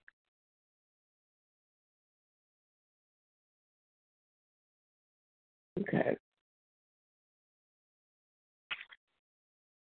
Are there any questions or comments right there? Nope, not for me. Okay. All right, verse 43. And the Lord said unto Moses and Aaron, this is the ordinance of the Passover. There shall no stranger eat thereof. But every man's servant that is bought for money, when you have circumcised him, then shall he eat thereof. A foreigner and a hired servant shall not eat thereof. In one house shall it be eaten. Thou shalt not carry forth out of the flesh abroad out of the house, neither shall ye break a bone thereof. All the congregation of Israel shall keep it. And when a stranger shall sojourn with thee, and will keep the Passover to the Lord, let all his males be circumcised, and then let him come near and keep it. And he shall be as one that is born in the land, for no uncircumcised person shall eat thereof. And so, what the Lord is saying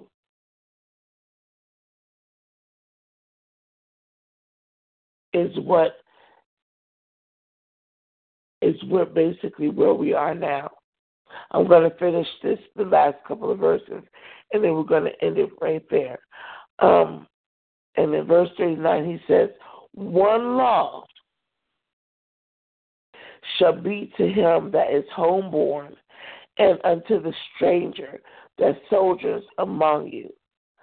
Thus did all of the children as the Lord commanded Moses and Aaron, so did they.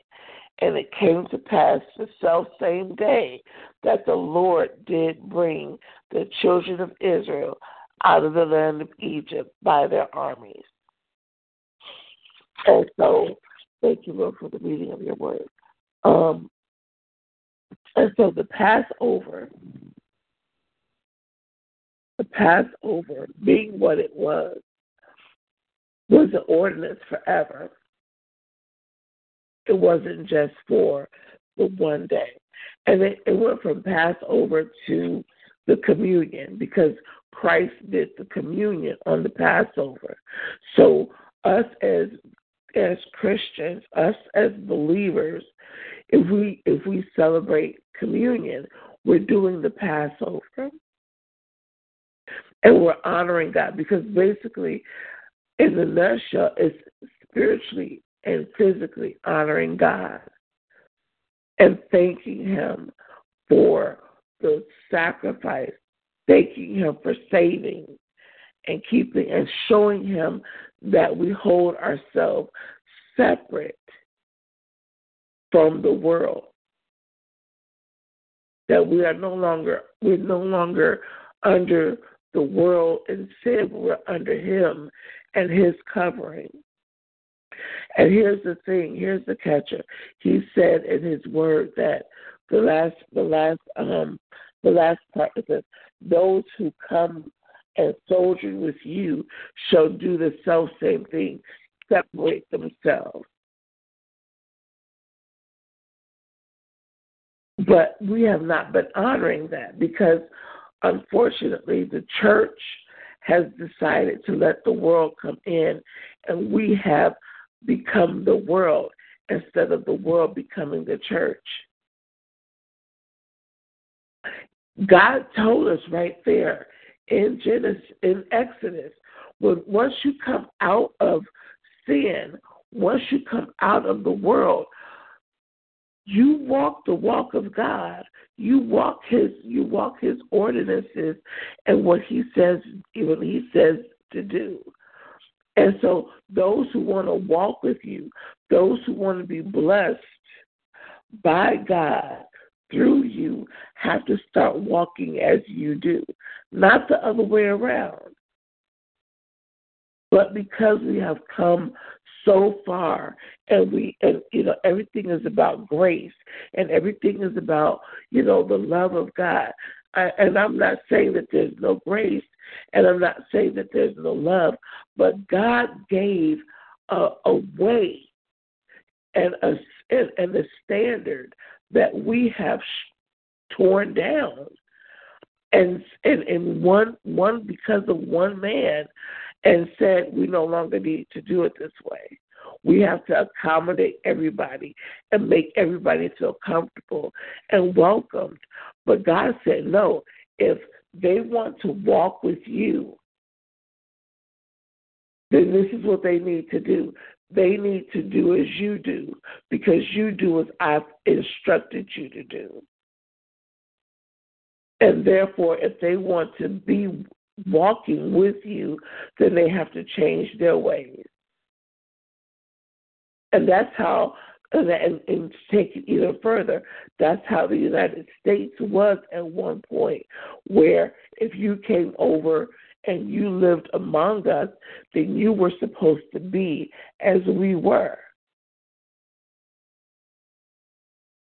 You had to go by the laws that we had placed. You were supposed to walk as we walked and did as we did. But now we have come to the point where now we are becoming what everybody else was trying to become, was trying to get away from. I mean, the standard that the United States was living under is no more, because now they have decided that we will change, we will change our ways to accommodate. Instead of you are coming to our country, you have to adjust yourself to live in our country and by our ways.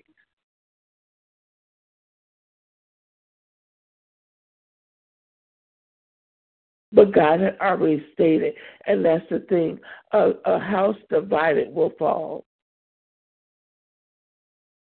A house divided will fall. So we are no longer a house, because we are divided between those who believe in God and those who don't believe in God, the Most High God. And it started way back here in Exodus. Way back here in Exodus. And it's sad to say, but unfortunately, we brought it on ourselves.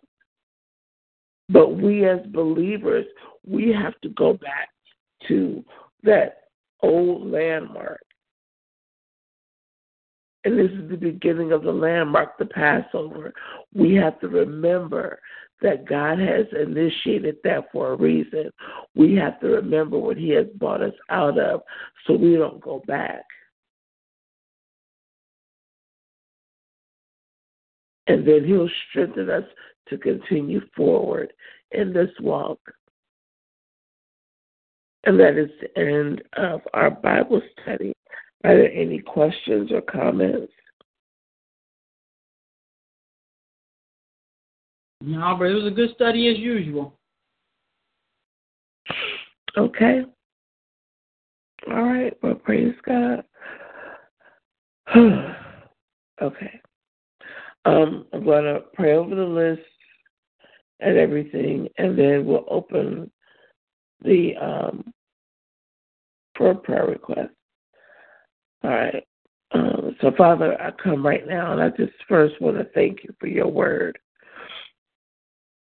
because your word is true and it's sharper than a two-edged sword that's cutting asunder the spirit from the flesh and helping us to draw closer to you and have a better understanding of what we're supposed to be doing in our relationship in you and through you. Obedience to you is better than sacrifice, because you set before us steps that you want us to take. And it's in our obedience to follow those steps that we receive the blessing, we receive the protection, and we receive the good of the land. And so, Lord, we come asking for forgiveness in anything that we have been disobedient in. We ask for forgiveness in not following all the steps that you have given us. Help us, give us the strength, the wisdom, knowledge, understanding, and discernment to follow your steps, oh God, because you give us these steps for a reason. And it's to make sure that we are listening and obeying. And so, Lord, where we miss it, help us to see it so we don't get so far off course. Lord, help us catch it before we get so far ahead that we have to go all the way around the block just to do it all over again and do it the right way. Lord, I come for each of the lists that we pray for on a daily basis. All of Sam's list from his individual people down to the spiritual knowledge, the spiritual aspects list, oh God, and our main list of the prayer shifting ministries and of the ministers and congregations, nation and international, the sick and shut in and the unsaved and the abused and addicted and those who are in prison. Lord, we just come for all of those. Our family, our friends, and our 7 degrees of separation. Father, because where 2 or 3 are gathered, you are in the midst, and you hear the praise and the prayers of those who are trying to walk right in your ways. And Lord, we ask not of ourselves, but for them on the list, for them to have peace, for them to receive your joy, for them to have your patience, oh Lord, in the midst of every trial that they're dealing with at this point. If it's financial, if it's health, if it's relational, Lord, whatever it is, let them have the patience to deal. Give them the humbleness. Increase them the humbleness inside of them that they need to be able to wait on you, to wait on the answer to get through, because sometimes it's delayed because of the principalities and the powers that's in and over their areas, oh God, and their angel has to deal and war with those powers, oh God. So we're praying for those angels, oh God, that you give them strength that they need and the power and authority and that you have invested in us. And we bind the strong men and the powers, oh God, so that our prayers will get through. That the angel give him strength, oh God. Give the angels that have our answers strength and the power that they need to get through. From the east and the west and the north and the south, oh God, as the gates open and close, oh Lord, we are speaking that the winds of blessings, oh God, as the angels bring those blessings for us, oh Lord, that as they come through the atmosphere, that they punch a hole through any trap or snare that the principalities and powers and the rulers of this world try to put up. Lord, let them be able to go through every defense and offense that they can bring up upon them so that we receive our answers, oh God. And in the midst of it, let our hearts be made soft towards you. Let our patience be increased. Let us wait and wait and wait, even if it might take us more than, no matter how long it takes, taking the time limit off of you, oh God, because you said in your word that your word will not return unto you void. So if we have a part of your word within us and you've heard our prayers, oh God, it's just in us waiting for you, waiting for those answers to be made manifest because of the fight that's in the heavenly realms, oh God, that we cannot see. And so, Lord, we're waiting. We're waiting. Help us so our hearts don't be troubled. Help us so that we don't get weary in well-doing as we wait, oh Lord. Lord, we just thank you and we praise you that you will continue to walk before us and show us. Help us to hear your voice as you whisper into our spirit, O Lord, because you will not rage against our flesh, but you will speak to our spirits and help us hear you. Help us hear you. Help us hear you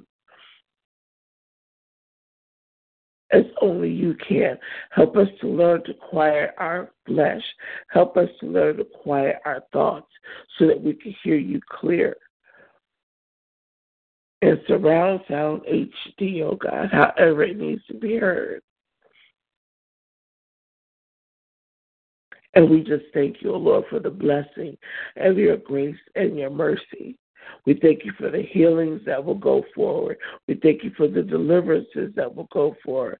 We thank you for the salvation and those who will get saved that will go forward, oh God.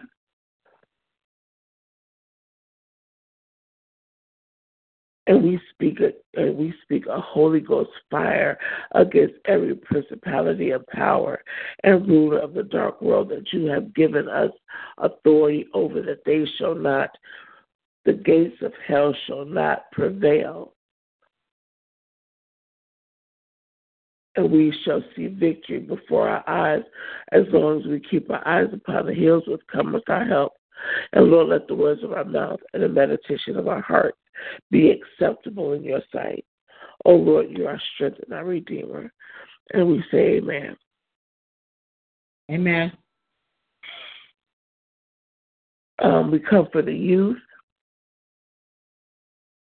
We come for Foundations for Advancement. We come for New Legacy. We come for Plan Academy. And we come for the teachers and the educators that are above those and others that are unnamed. We come for all the teachers that have access to the youth as well as the youth. And Lord, we pray for them right now because it's the teachers, especially those teachers who believe in you, oh God, who are standing in the gap between the unrighteousness of this world and the mind and learning of the children, oh God. Watch over and keep each establishment, each teacher. Lord, continue to give them the strength that they need in character and spirit, soul, and body to go before these kids each and every day. Because it's not about the money, Lord. It's not about the money. From the public school system to these private schools, oh God, it's not about the money. But it's about the passion and the heart that you have given each and every one to stand and stand therefore in the midst of what the world is trying to do to our kids. So, Lord, strengthen them, spirit, soul, and body, to continue to stand, to continue to pray, to continue to teach, to continue to love, and have the passion that they have for these children. They might not be able to pray for them right in front of their face, but as they go through their day, Lord, help them to say those silent prayers over the children. Open their eyes to see that one child that might need a little bit more attention. Help them to be able to see that one child that might need a little more help. Help them to be able to see and act accordingly, oh God. And keep their prayers open to all who come into their realm, oh God. We speak a hedge of protection, a hedge of protection around each and every teacher and all the youth, oh God. Let this day be a day of peace in their spirit, soul, and body, not having to deal with bullies, not having to deal with anger at home or violence or anything. We're just learning today. Open their minds up so that they can retain what they learned. Open their spirit up so that they could feel the love of the teacher and the love of you, oh God, and just cover them under your protection as only you can, keeping them from the traps and snares of the enemy. In the name of Yeshua we pray. Amen.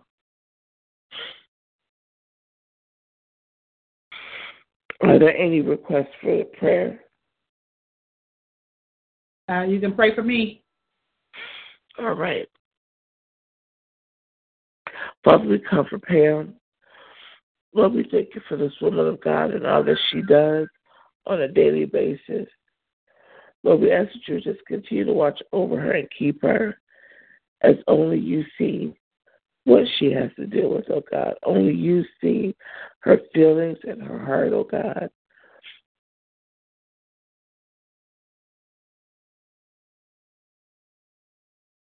Answer her unspoken prayers, oh Lord. Answer the desire of her heart that lines up with your word, Father. Keep her, oh Lord, as only you can.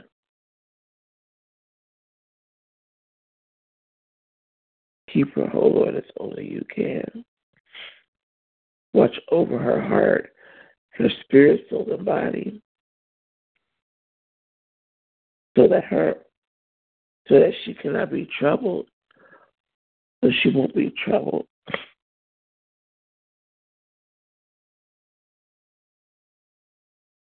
Lord, we just thank you in advance for all that you will do for her and all that you have done to help her be available to you as you show her how and where you'd like her to be and where you'd like her to go. For her good and for your glory. In the name of Yeshua we pray. Amen. Amen.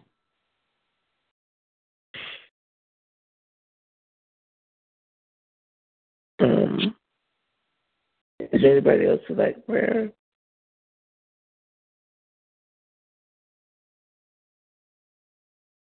Okay. All right. We pray for Sam, and then we will end the call today. So, Lord, we pray for Sam right now, the head mediator, the leader of Prayer Shifting Ministries, the teacher, minister. We thank you for his obedience in creating this call, Father.